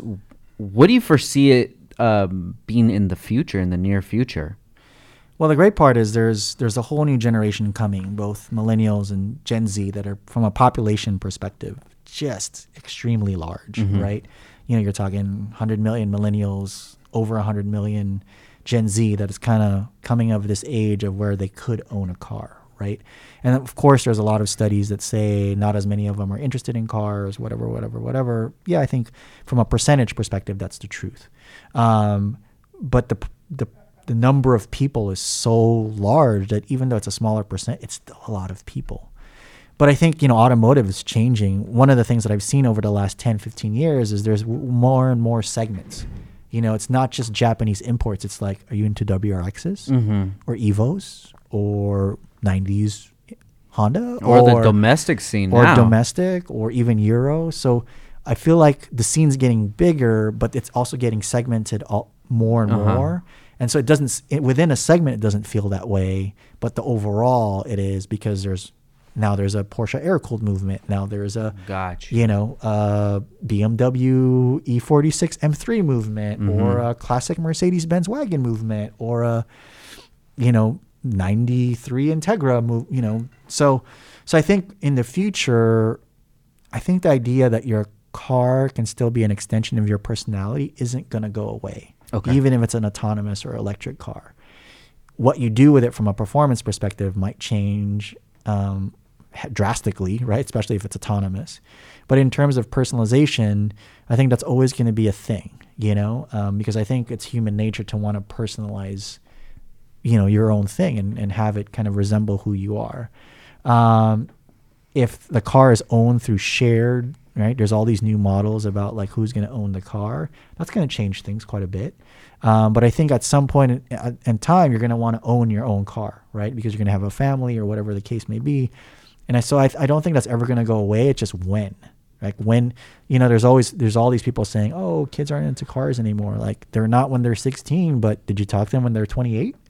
when they're middle management, and now they can afford nicer things, and now there's a statement that they're trying to make, or whatever the case may be, or they just can get something that they've never been able to afford before. Priorities change. So I think the timing of things is changing. So I think there's always going to be people that are into the automobile, whatever the automobile is, and into, let's call it, personalizing it. So I think that's the future of the scene, is the cars are going to change, much like you and I are doing what Hot Rodders were doing, except we're doing it with Honda. We were doing it with Hondas, right? So I think it's funny. We're going to be the old people, like, these electric cars, and we're going to be talking shit on electric cars because we grew up on Hondas, right? Much like muscle car guys were like, those backwards race cars with those 4-cylinder engines, like, little rice rockets, quote unquote, And now I find, like, my friends and I, not everyone, but a lot of them, like, we hate on electric cars, much like the hot rod dudes hated on Japanese imports. Yeah. It's hilarious, but I think that's what's going to happen, I do think that the new enthusiast, though, is much more global in thinking. Mm-hmm. There's a kid that we're just starting to work with. His name is Jack Ultramotive, I think is his YouTube name. He was a gamer, right? Mm-hmm. He started and he played Forza and he played Gran Turismo, and he got pretty big like 4 or 5 years ago, and now he's 18. So at 16, he bought a Ford Focus RS. At 17, he bought an R32 GTR, and at 18, he just bought an R8. Wow. Right? He's doing well. He's a YouTube, let's call it star. Very humble kid. He's from the Northwest, super into cars, right? But just look at that progression, right? Yeah.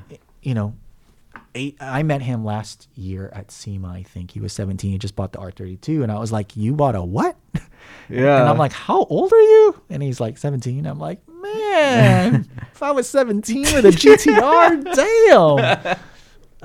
And that's just, that's this generation being lucky that Google decided to do ad share revenue. Yeah. Right? You look at all the guys on YouTube, and they're killing it. I mean, it's a lot of work, right? Kudos to them for, filming and editing. I mean, you record and edit. I mean, this does not happen overnight.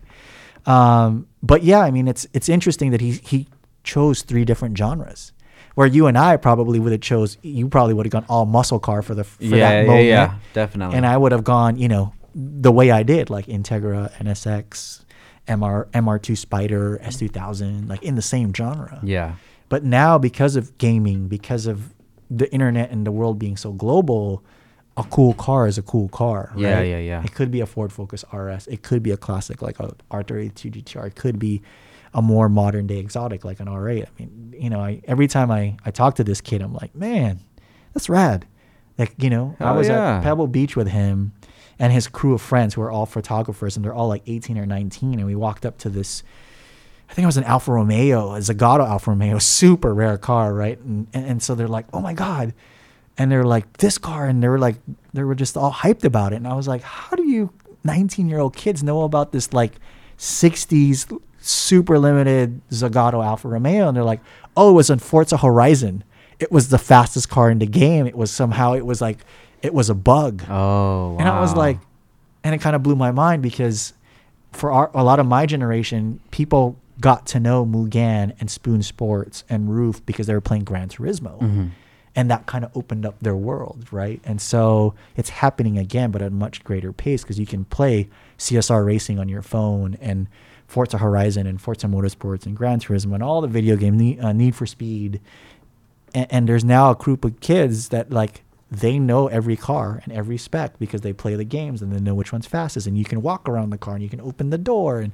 And so to me, it's just like accelerating so much. I used to pick up option magazines and flip the page, and now you're just like, oh no, I walked around every new car in the game, and I know exactly what it puts out and how it performs. And to me, it's just mind blowing, man. It's like it's accelerating at such a quick pace, and it's actually super exciting. Yeah. No, definitely, man. I love to see these young kids, especially these YouTube stars, just hustling, man, because at the end of the day, before anything, I'm a hustler, and I can definitely recognize that.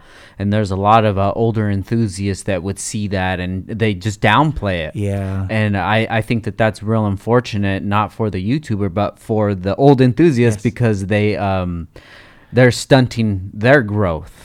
Yes and no. I mean, it's funny. I always relate it to this thing. Like we are. I'm in my 40s, right? So I'm becoming like the grumpy old man.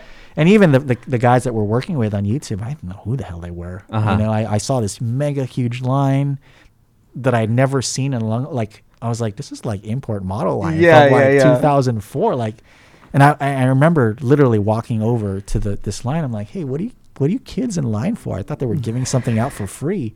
And they're like, well, if we're lucky, we might buy something. Like, what are you buying?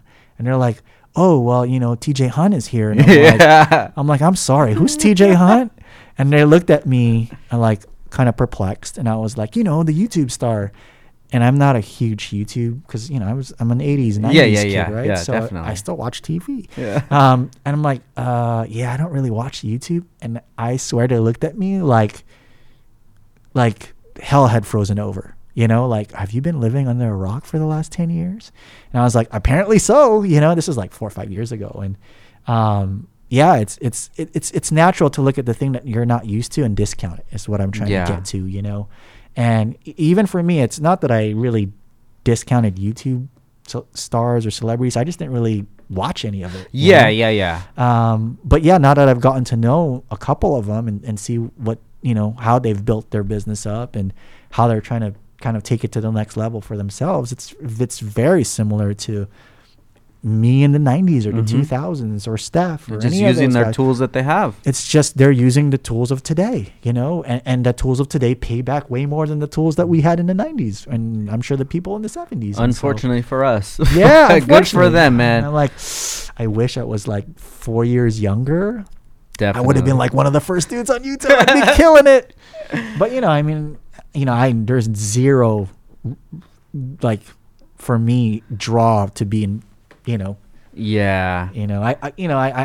I manage our digital marketing here at McGuire's, and so I have to be pretty up in the know. And I have my own profile. I kind of use it. I play with it. But the idea of you got to be on there 24/7. It's like, oh God, man, that'd be a nightmare for. I mean, in this life stage, when I was young and doing all those shows, that was my life. I just didn't have a camera. I wish I would have foresee that being something big. Because that would have definitely helped fast forward things a lot. Well, you're doing podcasts, and podcast right now is like it's on the up and up. I'm hoping, man. This is episode 105, so that's a lot of talking, time. man. I'm trying to put in my 10,000 hours, and I think I'm close to That's it awesome. already, man. That's awesome. But you bring up TJ Hunt, man. Funny story about him is. I just got a DM one day, and this customer or this follower, he says, "Hey man, congratulations for getting on TJ Hunt." And I'm just like, "Oh, okay." Same thing, like, what's that? Right. I wasn't familiar with it, because it's just not in a disrespectful way, but Right. it's just not my community. Right. So he sends me the link, and TJ actually bought some of our hardware Okay. and used it on his BRZ. Okay. And did a whole install video on it. And me, from a business point of view, I know that that's not something that people would necessarily do for free. Right. Right. So I watched it, and at this time, I think he had maybe 500-600K subs. Okay. And I knew that there was a lot of value in that. And I knew that what he did, he didn't have to do that. So I actually found his order, found his phone number, and I gave him a call and said, "Hey, man, you know what? I appreciate you doing that. You did not have to do that. And I appreciate you doing that install video, not just mentioning the product, showing how it works, showing the value of it." And that airtime is definitely costly, and for him to do it for free just off the strength of like the product, I saw him automatically in a different light at that point. And I told him, "Hey, anything you ever need from this point on, you just reach out to me. This is my cell phone number." And dude, we've been working perfectly since then. And I really see him as one of the leaders of the new school, and I like what he's doing, man. Especially the marketing that he does with you guys and with a lot of other companies. I look up to him in that regards, that he's been able to take the tools that he's been given and turn it into a extremely successful business, career. Yeah, and he's got a long way to go. You know, he's becoming the older cat of those guys. Yeah. You know? Where like everyone's coming to him, like, you know, Dustin from Legends, and you know, I mean, Jack's kind of one of the newer kids who's just getting into kind of the car building space, and I think Adam LZ he's really good friends with. Mm-hmm. But yeah, I mean, it's great that they're kind of pioneering and you know, they're being kind of the guys that kind of propel that forward, right? Because they're the success stories. Him and Adam, probably the two, the most out of all those guys. Definitely. But even Dustin's. I mean, I think Dustin just hit 500,000 subs himself. Yeah, which he's is on really the way, cool. and the Throttle guys, Mickey, yeah. they're on the way too, man. Yeah, And and they're kind of guys going backwards, right? They're older cats that were like, oh wow, there's this new platform that I can Definitely. use to promote the business, and you know, there's even people that are like looking at it now and like, should I try that? You yes. know? Yeah, I mean, look at Ryan and you know, I've talked to Busy Moto about Mhm. it. You know, Busy's a little bit more of the podcast style, and, Yeah. and more IG focused. The Tech but Tuesday. the Tech Tuesday stuff, which is kind of something we kind of talked about. Yeah, I think we were at a Honda Civic Type R thing, and we just had lunch, him, and his wife, and I was like, you know, what are you really trying to do? And we had great conversation, and you know, I mean, I love what he does, and he's such a, like, from a you know, I'm a UCLA guy, he's a UCLA guy, so his engineering brain is like blows my mind, you know, the stuff that he's been able to do with everything that he's done, the Honda, the Hyundais, the Porsche stuff. Like, I used to hear stories about BZ at UCLA, like there's this guy here. Oh, really? Yeah, because he was an engineering student there. Uh-huh. And, you know, he was basically like hell-bent on making a single cam go as fast as it could Mhm. when everyone was switching to dual overhead cam. Yeah, yeah, right? yeah. BZ was out there like, no. I'm going to run, you know, Yeah. SOHC, you know, and like he got that CRX down to like, I forget what it was, like 12s or 11s or something really, for a single cam. Mm-hmm. And for a long time carbureted too, I think. So yeah, it's, you know, I get to have that come full circle and to kind of watch him do his thing. Like, he was just on Leno's garage. the Yeah, other I just night. saw that, man. That's awesome. So really happy for him, and really happy for this new opportunity that everyone's getting, young Yeah. and old, to, you know, make an impact and kind of, you know, be able to help again progress it forward, right? Whether you're a new kid on the block like Jack or Dustin or TJ, because I still group them in that boat, or you're on the older side like BZ and me and Mickey and, you know, guys that are might be older generation. Yeah. You know, so it's really an interesting time.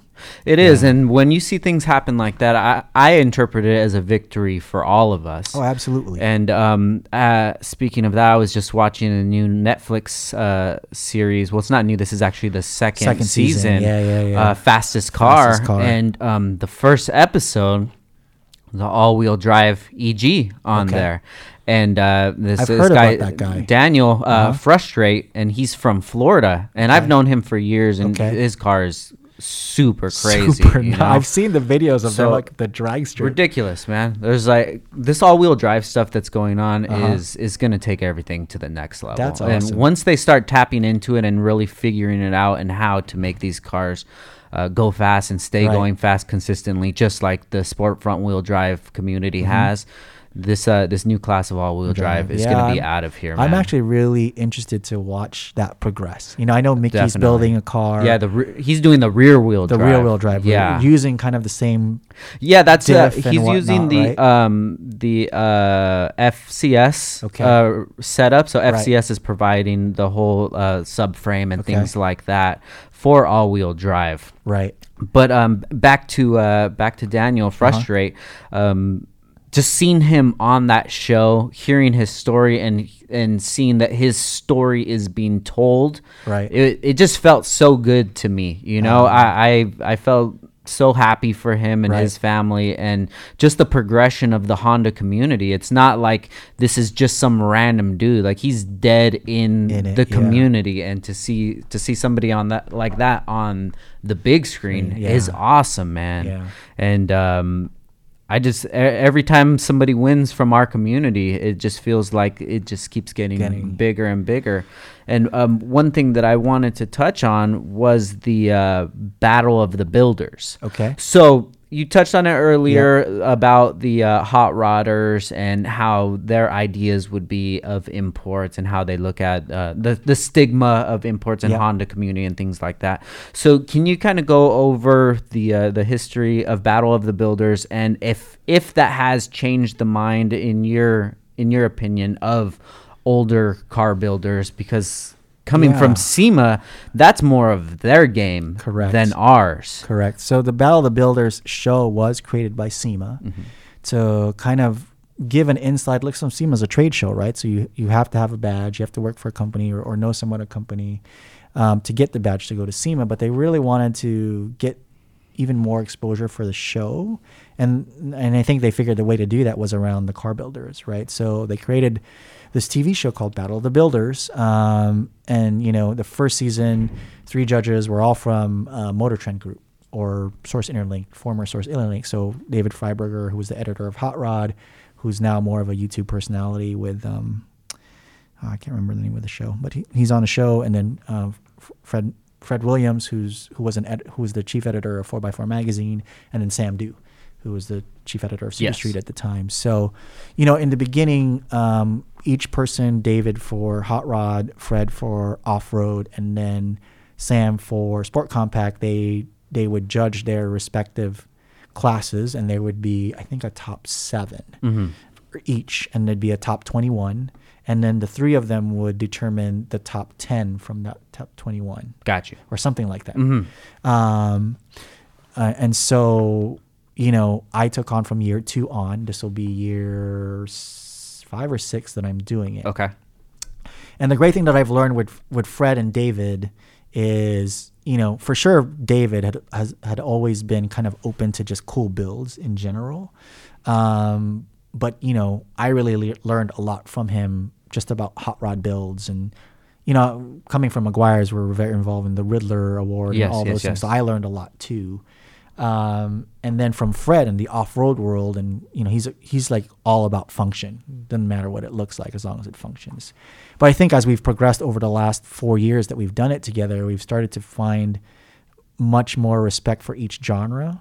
And we're seeing a lot more things cross over, because what we started to see was, most of every hot rod that was kind of part of David's top whatever would end up in the top 10 because the amount of hours and time and money that get put on those builds is just on a different scale, right?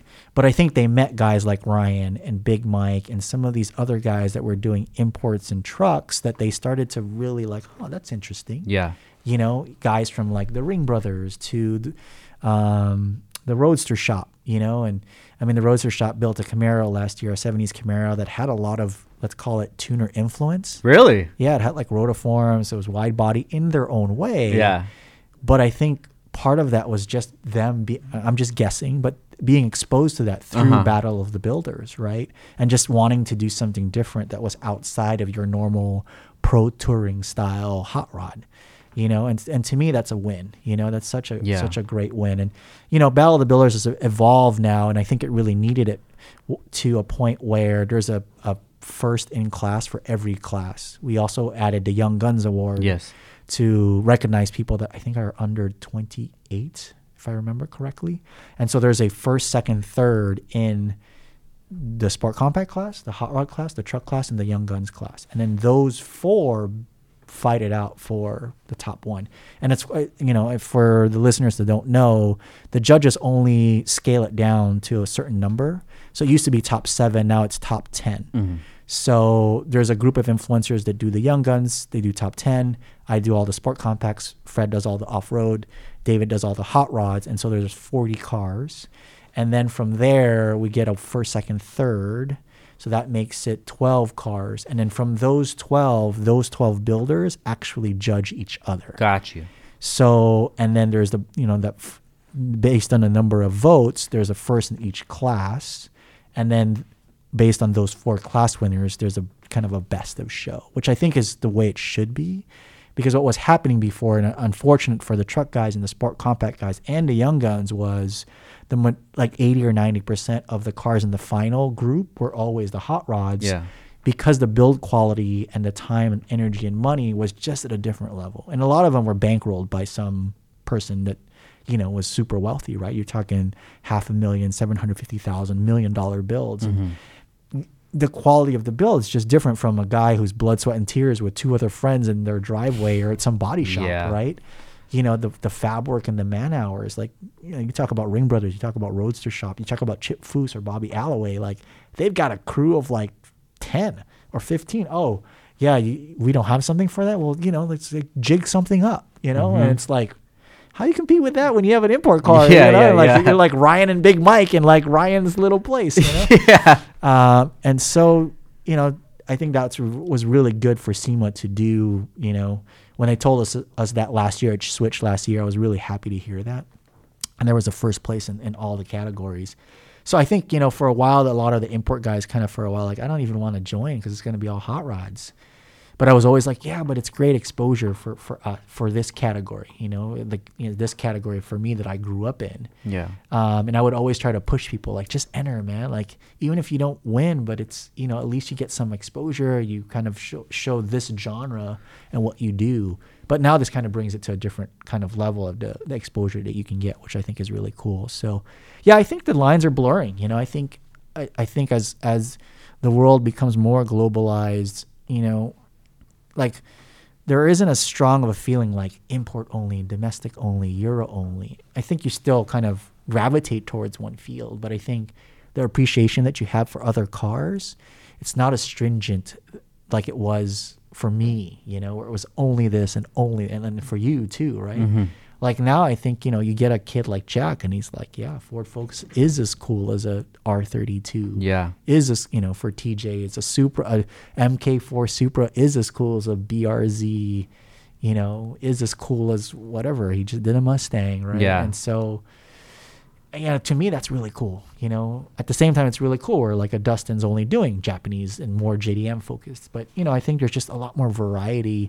And I think the show and this competition has helped open people's eyes. You know, it's definitely for me working with Fred and David and learning what they look for when they look at builds, and then what I look for and what's important to me in this sport compact, or what I feel should be important in the sport compact space. So, you know, the more conversation that people can have, I think it's that whole thing that you talked about, that networking thing where it just opens up your mind more. So I'm super excited to have, you know, again, another small part in that show and to be able to contribute. You know, I've signed on for this year again, and, you know, it's funny, this will be my 23rd SEMA show in a row. Oh, wow. Yeah. And I'm still as excited as ever. Yeah. You know, because I love cars. Like, I love looking at cars. And, you know, the first day that we're there, we whittle it down from like 400 entries to about 60 to 70 that we look at in one day. That's about 10 hours of walking around. Wow. And I mean, you're tired at the end, but man, I get to see some really cool builds, you know, from different perspectives. And to me, it's what gets me out of bed, to be honest. So what gets me excited about going to SEMA man. for 23rd time. So yeah, it's cool and it's exciting, and I hope they continue it. You know, I hope there's more things like it that are not just cross genre. If for the lack, I mean, this show on Netflix feels like it's definitely cross genre, and part of that's the casting, right? We want, I think Emilia's on there, and some guy with a Honda, and it's probably some muscle car guy, and some exotic guy, because I remember season 1 was like some really rich dude with They always get the douchebag with the exotic on there. Yeah. I heard Abel Ibarra was on season 1, and something happened when he got taken out by a different car, but I was like, man, if anyone's going to win that, it's going to be and so I knew Abel from kind of the early import racing days, and, you know, he's a big rotary guy, and he had this crazy R100 that would pop wheelies, and then he ended up having a full tube chassis FD that was, man, just one of the sickest builds ever, from a tube chassis race car perspective.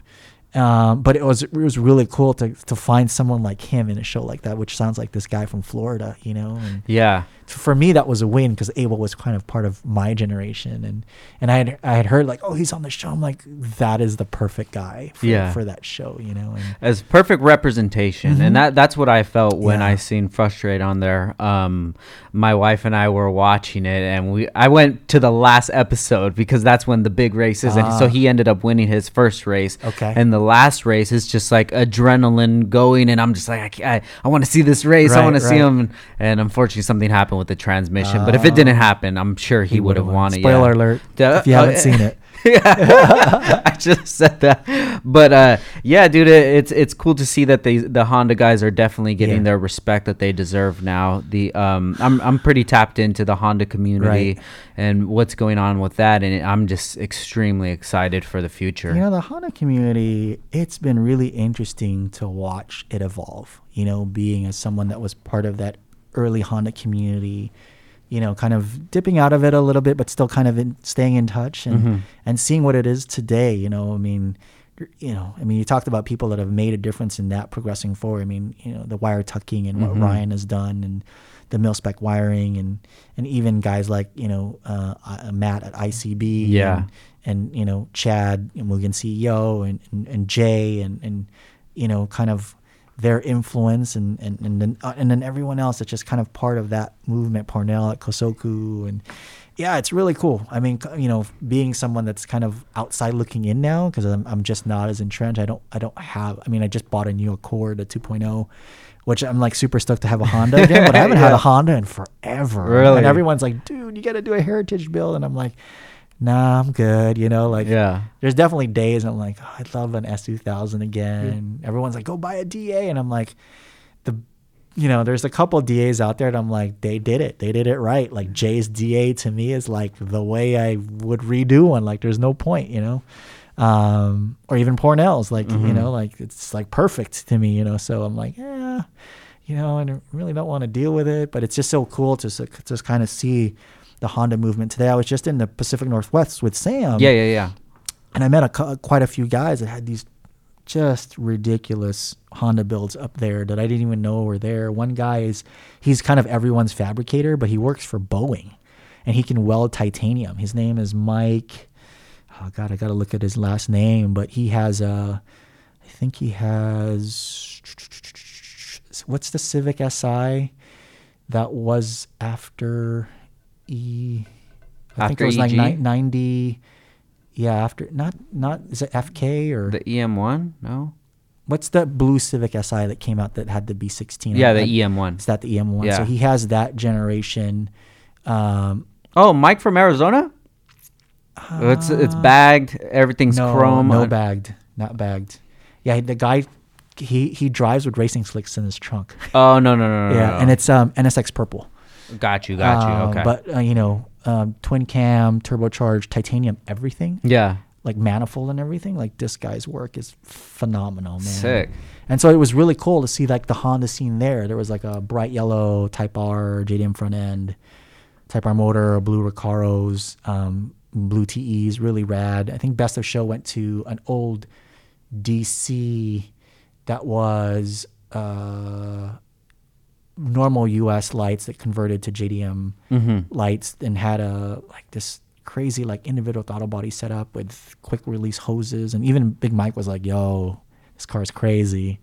And so it's cool, like just to see little pockets of it. I'm sure Yeah. they're all around the country. It sounds like there's one in Florida, and Yeah. you know. No, definitely, man. I think outside of California, the best representation of the Honda culture would be an H-Day event. Okay. I would definitely recommend checking one out yeah, one of I'd these love days. to go. I've never been. I had heard how big, because it's gotten to like 10,000 people, and It's ridiculous, Crazy, man. right? And not only the car show portion of Uh-huh. it, but the racing The aspect racing. of it. You're talking all the fastest cars in the U.S. Like that's the place where how they're gonna fast be. are cars now? Just out of curiosity. I think just overall, Uh-huh. you're deep into the sevens. Wow, Already. front wheel drive. Yeah. Front wheel drive even. Wow. Yeah. That's crazy. So if you have a sport front wheel drive Uh-huh. car, low eights, if you're not in the low eights, there's pretty much no reason besides, the passion That to is do it. Crazy. And something even crazier is all motor cars are already in the eights. All motor cars. All are in it. motor. Yeah. So there's a lot of new Yeah, classes coming out. There's a nitro class that's Okay. coming out. I'm not super familiar what it is, but a Right. lot of people are very excited about it. That is so crazy. Yeah, man, it would definitely be something to see. Yeah. If you have a free weekend when it's around, I would definitely I'm recommend gonna checking try it that out. Yeah. Because it would just show you the progression Yeah. of where it was back in Battle of the Import days to Right. where it is now. And people are on the show car side, people are building their cars to debut them at an H-Day event. And on the racer side, people are test and tuning all the time just so they can go race at that event. That's so cool. You know, it's something that I recommend to everybody, and it's kind of like the thing that you did when you went to Tokyo Auto Salon. You know, you just went because that was part of your passion. I would definitely recommend people do the same thing. You know, if there's a show that's happening in the East Coast, you're talking maybe $800 for that whole weekend, everything, your flight, your hotel, your car. It's like, I think people don't understand how little it really costs to make these life experiences happen. Yeah, for sure. Rather than spending $3,000 on some wheels that you're going to wait 8 months for. Yeah, it's funny to me that that's come back, because, you know, when I was growing up, you had to wait 6 to 8 months. And then for a while, like, you get whatever you want whenever you want it, you know? And now it's back to, like, you want some SSR formula mesh, you know, like, hey, RJ, you either got to pay for air freight or you're waiting like 3 to 6 months. You know? I mean, I had a buddy, he did a VIP car and he wanted some work wheels. So I, you know, linked him up with Evasive, and he waited 4 or 5 months for it, you know, and it kind of, you know, jolted me back to, like, being at, like, CarMate or Han Motoring and, like, SSR Neos. Yeah. You know, and you're like, yo, bro, that's going to be like 8 months before we can get those. Or, you know, or being at Promotion and be like, yeah, some GP Theta SSRs or some, you know, Type Cs or something, or whatever it was that I was super into at the time. It's like, oh, I really want that wheel. And you would wait forever. And there was this anticipation. Yeah. Which to me is kind of fun, you know? Yeah, no, definitely. It's fun. But I guess the point I was getting at is people, I don't think that they value travel as much. Yeah. And it could be that they just haven't experienced it. Yep. So if you could kind of tap into that a little bit, I know you're big on traveling. Sure. You started traveling at a very early age. Yes. What do you think that traveling did for you and your growth as a person? Oh, I mean, it had everything to do with me growing as an individual. You know, when you travel, especially out of country, you start to realize that the world is small, and that things that used to bug you, that were like the end of the world things, were just insignificant things, because you really start to understand different people, different cultures. And for me, I really fed off that, you know, like going to Japan, and then I started going to other shows around the world. So I went to Essen Motor Show in Germany, and wherever I could find a show, I would go, you know, and you just start meeting people from different cultures. So traveling to me is just exposing yourself to the rest of the world. And then you start to really become in awe on two things that are very counter opposite. And one, how big the world is and how different things are. And at the same time, how small the world is. Yes. And how connected everything is. And so to me, you know, like, I can't go a month without traveling and not get antsy. Mm-hmm. Like I need to be on Really? plane. I need to go somewhere else. I need to try different food. I need to walk around somewhere, and just part of all the inspiration that I get is by meeting others. It's by networking. It's by having new experiences. It's by seeing things that I've never seen before.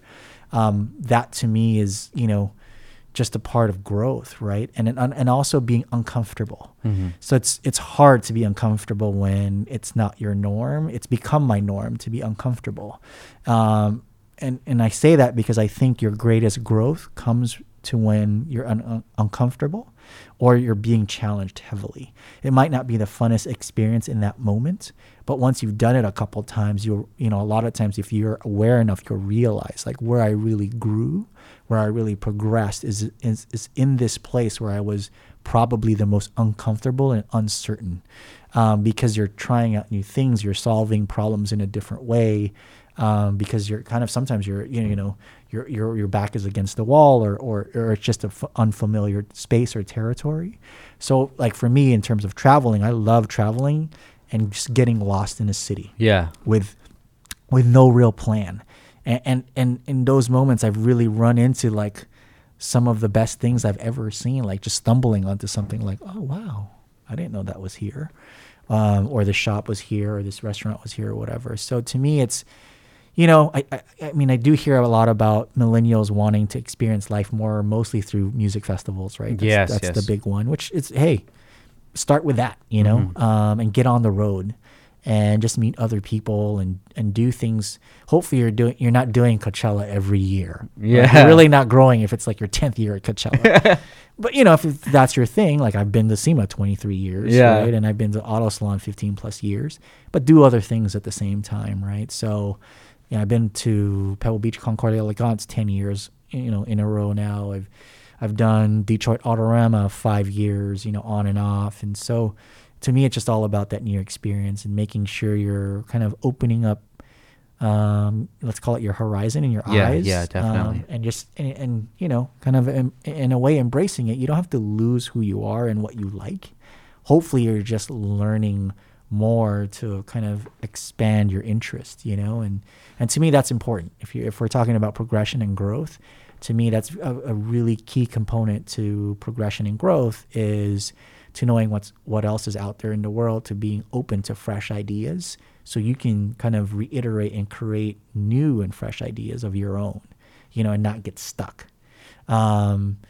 There's this flip side to that too. If you really want to be the best at something, sometimes it takes a really long time to be very focused, very Japanese, right? This idea of like otaku and super obsession and Hoshin Kanri, which means like I can do the same exact thing better every day.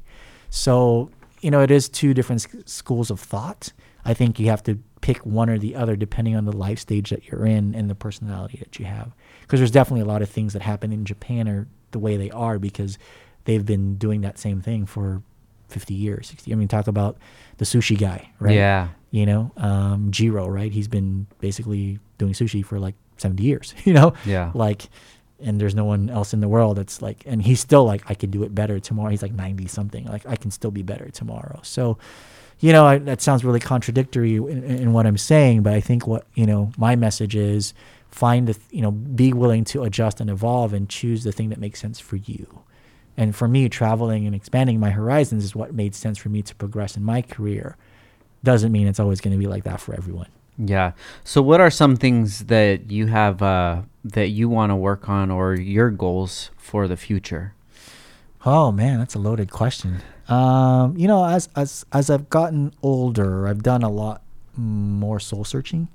And then I've had people close to me that I've almost lost. Luckily I didn't. So I'm on this borrowed time with them. And, you know, those moments make you realize like, and make yourself look in the mirror and ask yourself what's really important in life. Right. Yeah. So this is going to sound really philosophical, but you know, what's important to me now is, you know, developing stronger relationships with the people that I'm really close to and enjoying those relationships. We talked about this earlier, enjoying time with family or close friends and making more time for that. And also for me, developing and growing and making myself better each and every day in different places that are not my norm or not my normal interests. You know, professionally, you know, I mean, I've been here for 10 years. I love my job. I love this car community that we're both involved in, both from the Japanese tuning side and just the greater car community as a whole. So for me, my goal is just to help continue, hopefully, you know, doing my small bit to help keep, you know, progressing it and you know, sharing it with others and hopefully not letting it die, right? A lot of people are talking about it disappearing. And so for me, like, you know, even working with these influencers, like I take a lot of kind of joy and pride in trying to inspire kind of that next generation, hopefully.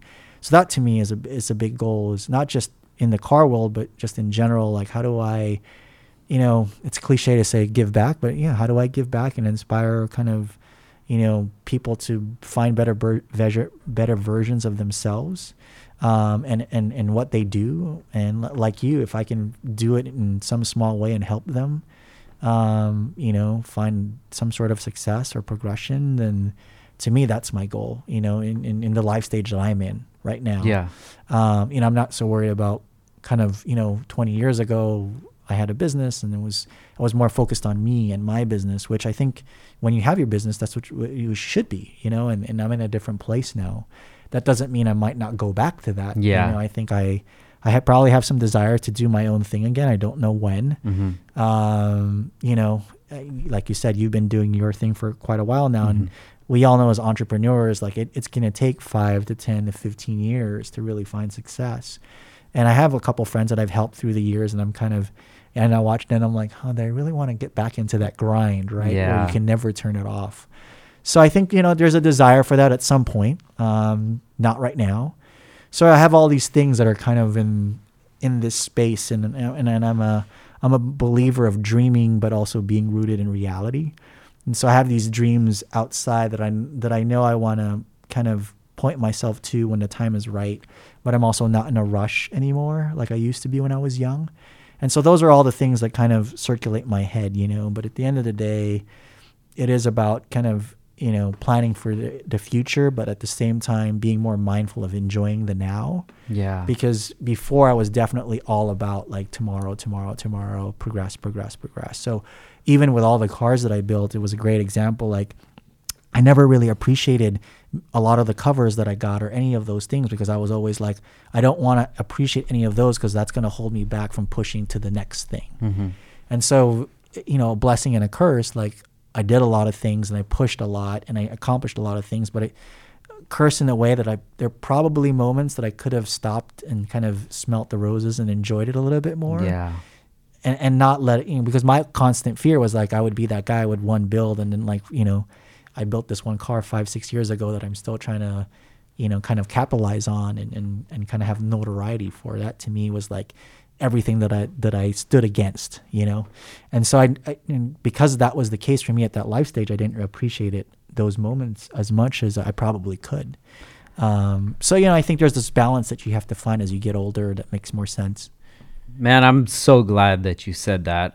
One thing that I've been saying lately is it's a lot harder for me to find the same joy that like appreciation, gratitude, and accomplishment as it was earlier in my career.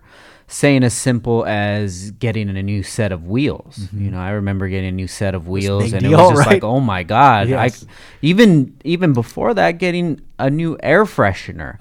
You know, getting an air freshener and getting the squash and wanting to go to the meet, and just like that feeling. I don't think a lot of people really put that much weight on that feeling. But how I feel is happiness and joy is what it is, and it doesn't determine on how big the goal is.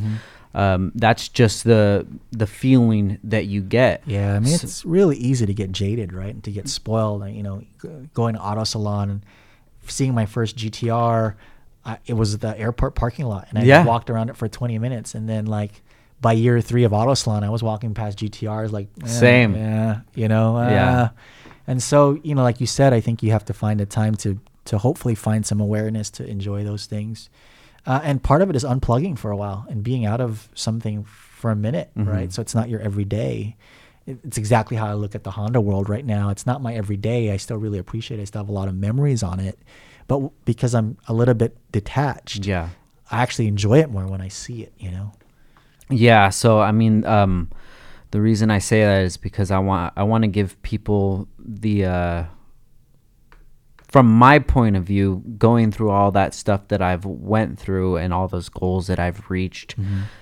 Each time that I reach a new goal, it kind of doesn't feel as good as it did when I reached those lower goals that I didn't put much weight on. So people that are at that state, I would like them to realize that, you know, this is something huge, and you're probably not going to get that sort of feeling of accomplishment that you will in the future as your career progresses. Yeah, I mean, there's an awareness side to that for sure. That's kind of natural progression, right? As you find more success, you want more success, and so the successes don't seem as big, like you said, like early on when you get your first ones. And so, I think you're right. You know, I think I'm a proponent of just try to enjoy the now, yet push for the future. You know, I'm not a person that believes in this idea of balance. I believe that balance is a pendulum, right? And it swings from one to the other. And balance to me is just controlling that swing and being aware of like where you are in that swing. And so, life is definitely an ebb and a flow. And so I think you're right. I think, hopefully, and the funny thing is when you're young, you don't listen to anyone. I know I didn't. I don't know about you. I didn't. And so here we are telling like, you guys should really think about this. And they're probably giving the finger to us. Like, you dudes. Yeah, whatever, you know. And then they're going to come to the same stage that we're at right now. And that's just natural life progression. And the best that we can do is just put that message out there. And hopefully, you know, 1 or 2 individuals listen, right? So, but it's also great to watch everyone make their own mistakes and go through it in their own way. Because everyone's going to have to do it, you know, because it's their own life. Yeah, no, I definitely feel like that. And with this platform, I really want to put out those kind of trials and tribulations that people do go through. There's a quote that I love. It's a smart person learns from their mistakes, but a wise person learns from the mistakes of others, you know, and I have no problem telling my mistakes. Right. Hopefully it helps somebody out. And that was really one big mistake that I did do early on in my career, is not appreciate the moments that were happening at that time. And 2, I'm in that same point where, you know, I have my family and I want to spend as much time with them as possible and understand that my son is only going to be this age once. Myself and my wife are only going to be this age one time, and to kind of appreciate what's going on at this time and try to detach from, you know, the hustle and bustle of the podcast, of business, of whatever drama is going on within that circle of it, you know. And it's a struggle every day just to try to balance everything out. I mean, it's just prioritizing time for things, you know, and really starting to, you know, part of it is accepting that certain things that we make are big deals aren't big deals.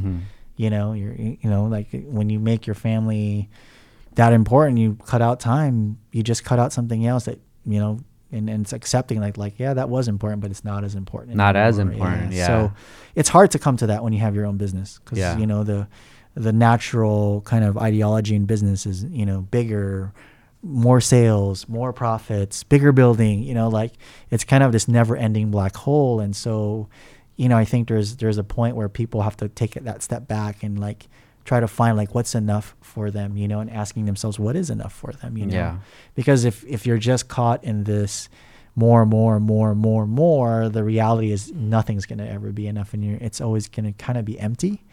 And so hopefully people get to that realization, like, yeah, of course we all want to be successful. We all want to work hard, but, you know, at what cost, and are we willing to, you know, pay those costs? And if not, then how do we make adjustments so we can, you know, again, control that pendulum to not swing as drastic, right? And find a little bit more balance. So I think it's a great message, you know, because I think you're in the midst of it right now, and there's nothing like someone telling people what they're going through in the moment versus something like someone like me that doesn't have kids that will say something about it. It's not as real, right? I mean, I have nephews who are like my kids and they're super important to me, but it's just not the same. Yeah. You know? It's like telling a woman, like, you know, what it's like to carry a baby, and we're guys and they're like, you don't even know, man.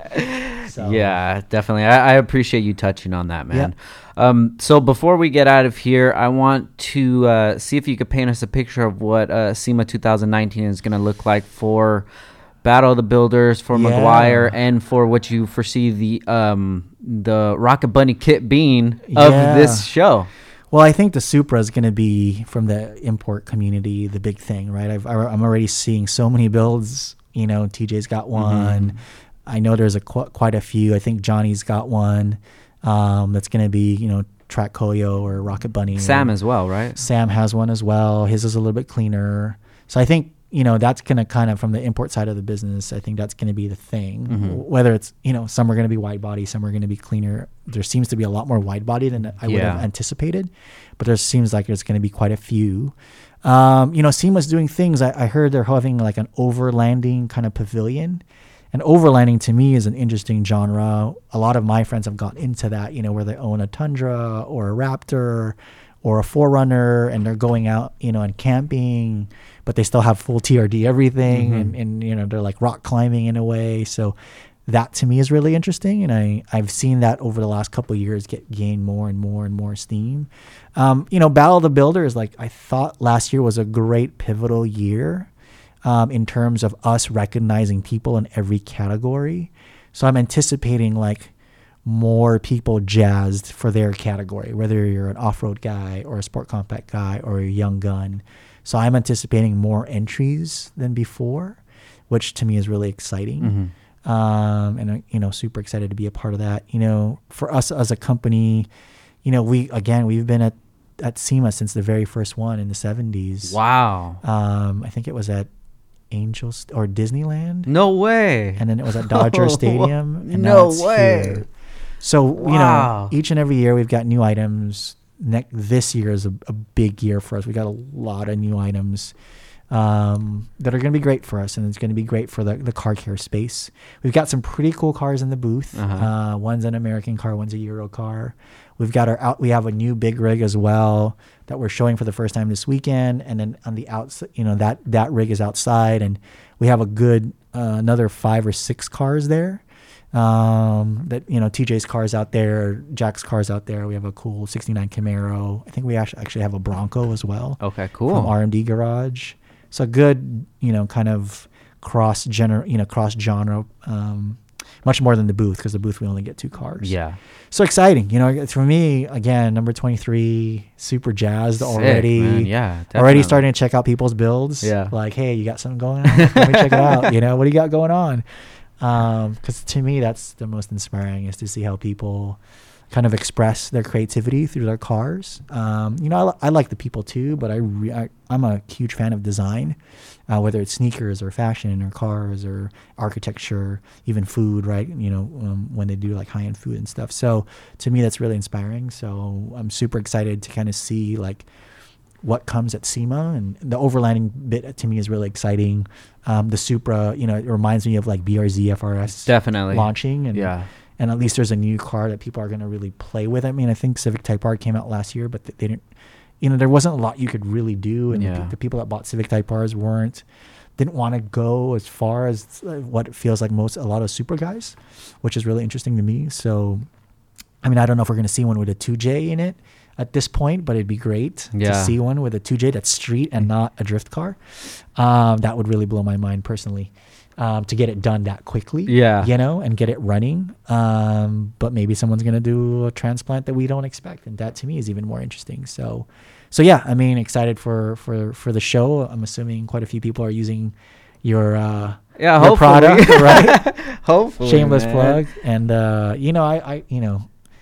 I'm pretty aware of the stuff that you make and what people use it for. It's really cool because it's, me as a person, me being part of Meguiar's, it's all about this idea of it's all in the details, yes. right? And it's the little details that matter. And your product is one of those things where if you see someone use it, they're all into the little details. Because a lot of people can fix up cars and do things from like 20 feet good, right? Yeah. It's like, well, that looks pretty good. And you walk up, you're like, well, it's pretty good, but there's overspray everywhere, definitely, or something, and there's little things that people do, and you're like, yeah, they're like, these guys are detail oriented, right? And then you look more into the build, and you find little nuances, which to me is like, that's the joy of SEMA and Battle of the Builders, is to find the little nuances on like, oh, I had to remake this thing like 4 times. Yeah. And you're like, why? Like, well, the first time, and the second time, and that labor of love to me is super inspiring. So, and SEMA is the place where a lot of people show that, right? Especially with a competition like Battle of the Builders, or even for what the Super Street Meguiar's Ultimate Award has become. Like, people are now like, hey, so are you guys going to go look at my car? And like, before, no one, you're like, what are you guys giving away? Yeah. And now we'll get like DMs, like, hey, so are you gonna my car's in this booth. I don't know if Sam saw it or you saw it. And so it's cool. That's really exciting for me to have that opportunity to do my part to hopefully highlight some people. Yeah. Because everyone works so hard on their build. No matter if you and I don't like it, or other people don't like it, or they do like it, there's still an effort that gets put out, Definitely. And I want to, me as a enthusiast in this space, as having somewhat of an ability to kind of highlight that, I want to do what I can to give everyone that moment that I had, whether it's 1 second or 2 seconds, to feel appreciated, to feel acknowledged. I think I think especially for young builders, it's really important that we do that, and so, I feel very blessed that I get this opportunity each and every year to do it. So I'm looking forward to that. Man, that's awesome. Just the way that you worded everything. that's like the best feeling ever, just to be able to, you've had such a great career and you've experienced so much, but it's not many people that would see joy in others experience the same things that they did. A lot of people are on more of their own sort of path, and they just want to keep moving on with their career. But for what you're doing with the Battle of the Builders and being a respected member of the import community, it makes us feel like now we have a stake in the game. In the whole entire community. For sure. I mean, you know, our side of the business has grown to be a significant part of car culture, right? You know, from even where I began in the 90s to where it is now, it's at a much different level. So it's great to see more people become involved, and to partner with those people to make it, you know, bigger and better. And at the same time, it's really important for me to cross-pollinate people, right? You know, and get builders to look at a Riddler build or something else so they understand, like, because a lot of people, they do a thing, it's like, oh, you know, it's the greatest thing since sliced bread. And you're like, yeah, it is for this genre, but go look at this and look at this and look at this. And you know, because there's things that a lot of the old school cats do that you're just like, wow. I mean, we talk about, you know, wire tucking and shaved engines. I mean, that's a hot rod thing. Yeah, definitely. You know, and it took a long time for people to kind of see that and apply it to the Honda side of the world or the import side of the world. And so I think there's always something that people can learn from other people. And, you know, hopefully I can be a proponent on getting people to, like, you know, cross-pollinate and just kind of look at other things. Definitely, man. RJ, thank you so much for your time. I really appreciate it. Sorry, I'm talkative. This was probably one of the longest podcasts. Oh, no, we've done a 4-hour one. Oh, wow. Before. Okay. I love it, man. You make my job easy. I'm just here listening just like the listeners are, man. I really appreciate it. Hopefully we could link up at SEMA and maybe even an auto salon. Sure. Are you going this year? Oh, yeah, definitely. I'll be at both of them. Okay, awesome. For And sure. you've been before? Yeah. Okay. So SEMA, I'm not sure. It's probably been like 7-8 years. Awesome. But Auto Salon, this is going to be my 4th year. So Awesome. Ryan and I are going to be out there running amok and having fun and Sounds just eating good. like crazy, man. Yeah, to the listeners out there, like Frank says, man, go experience life. Come to Auto Salon, get to SEMA if you can, attend the shows that you can. Just enjoy this thing that we have. You know, who knows if it's going to be around forever. Hopefully it is, but you know, we live in a time where it's great to have the opportunity to have these experiences. So thank you, Frank, for having me. Of course. I appreciate being able to share my story and hopefully impart a little bit of knowledge, hopefully. A lot, definitely. To the current gen and the next gen and even the old gen who are listening going, no, that guy. It's been cool, man. It's been cool to share my story. Thank you once again. And for everybody listening, where can they find you at? I'm not very active anymore, but I do have my Instagram page. It's just RJ Devera or RJ_Devera. That's probably the thing that I'm most active about. Very much all my posts are about cars, a little bit about shoes, and a little bit about food, and a little bit about travel, but I'd say it's like 90% cars. So if you love car stuff, I am always kind of throwing stuff up there of just cool stuff that I see as I travel. And that's really about it. I mean, I have a Facebook page. My Instagram goes to my Facebook. I don't really, Yeah. I don't really push it a whole lot, but that would be it. I mean, you know, I try to answer my DMs when I can. I'm not super good at it. I am kind of an old fogey that doesn't really get too involved in social, but I'm around. Yeah, so if you guys want to know how old Fogey he is, you could just check out his new shoes that he just posted up. Exactly, the dad shoe. Shoes. I gave in. The hype beast got man. the best of me. I got the Yeezy dad shoes on right now, Right. man. Sometimes you just got to make that transition. Yes, over. exactly. RJ, thank you so much, man. All I right. appreciate it. Guys, once again, this is Downtime with Downstar, episode 105, and we out. Peace. Peace.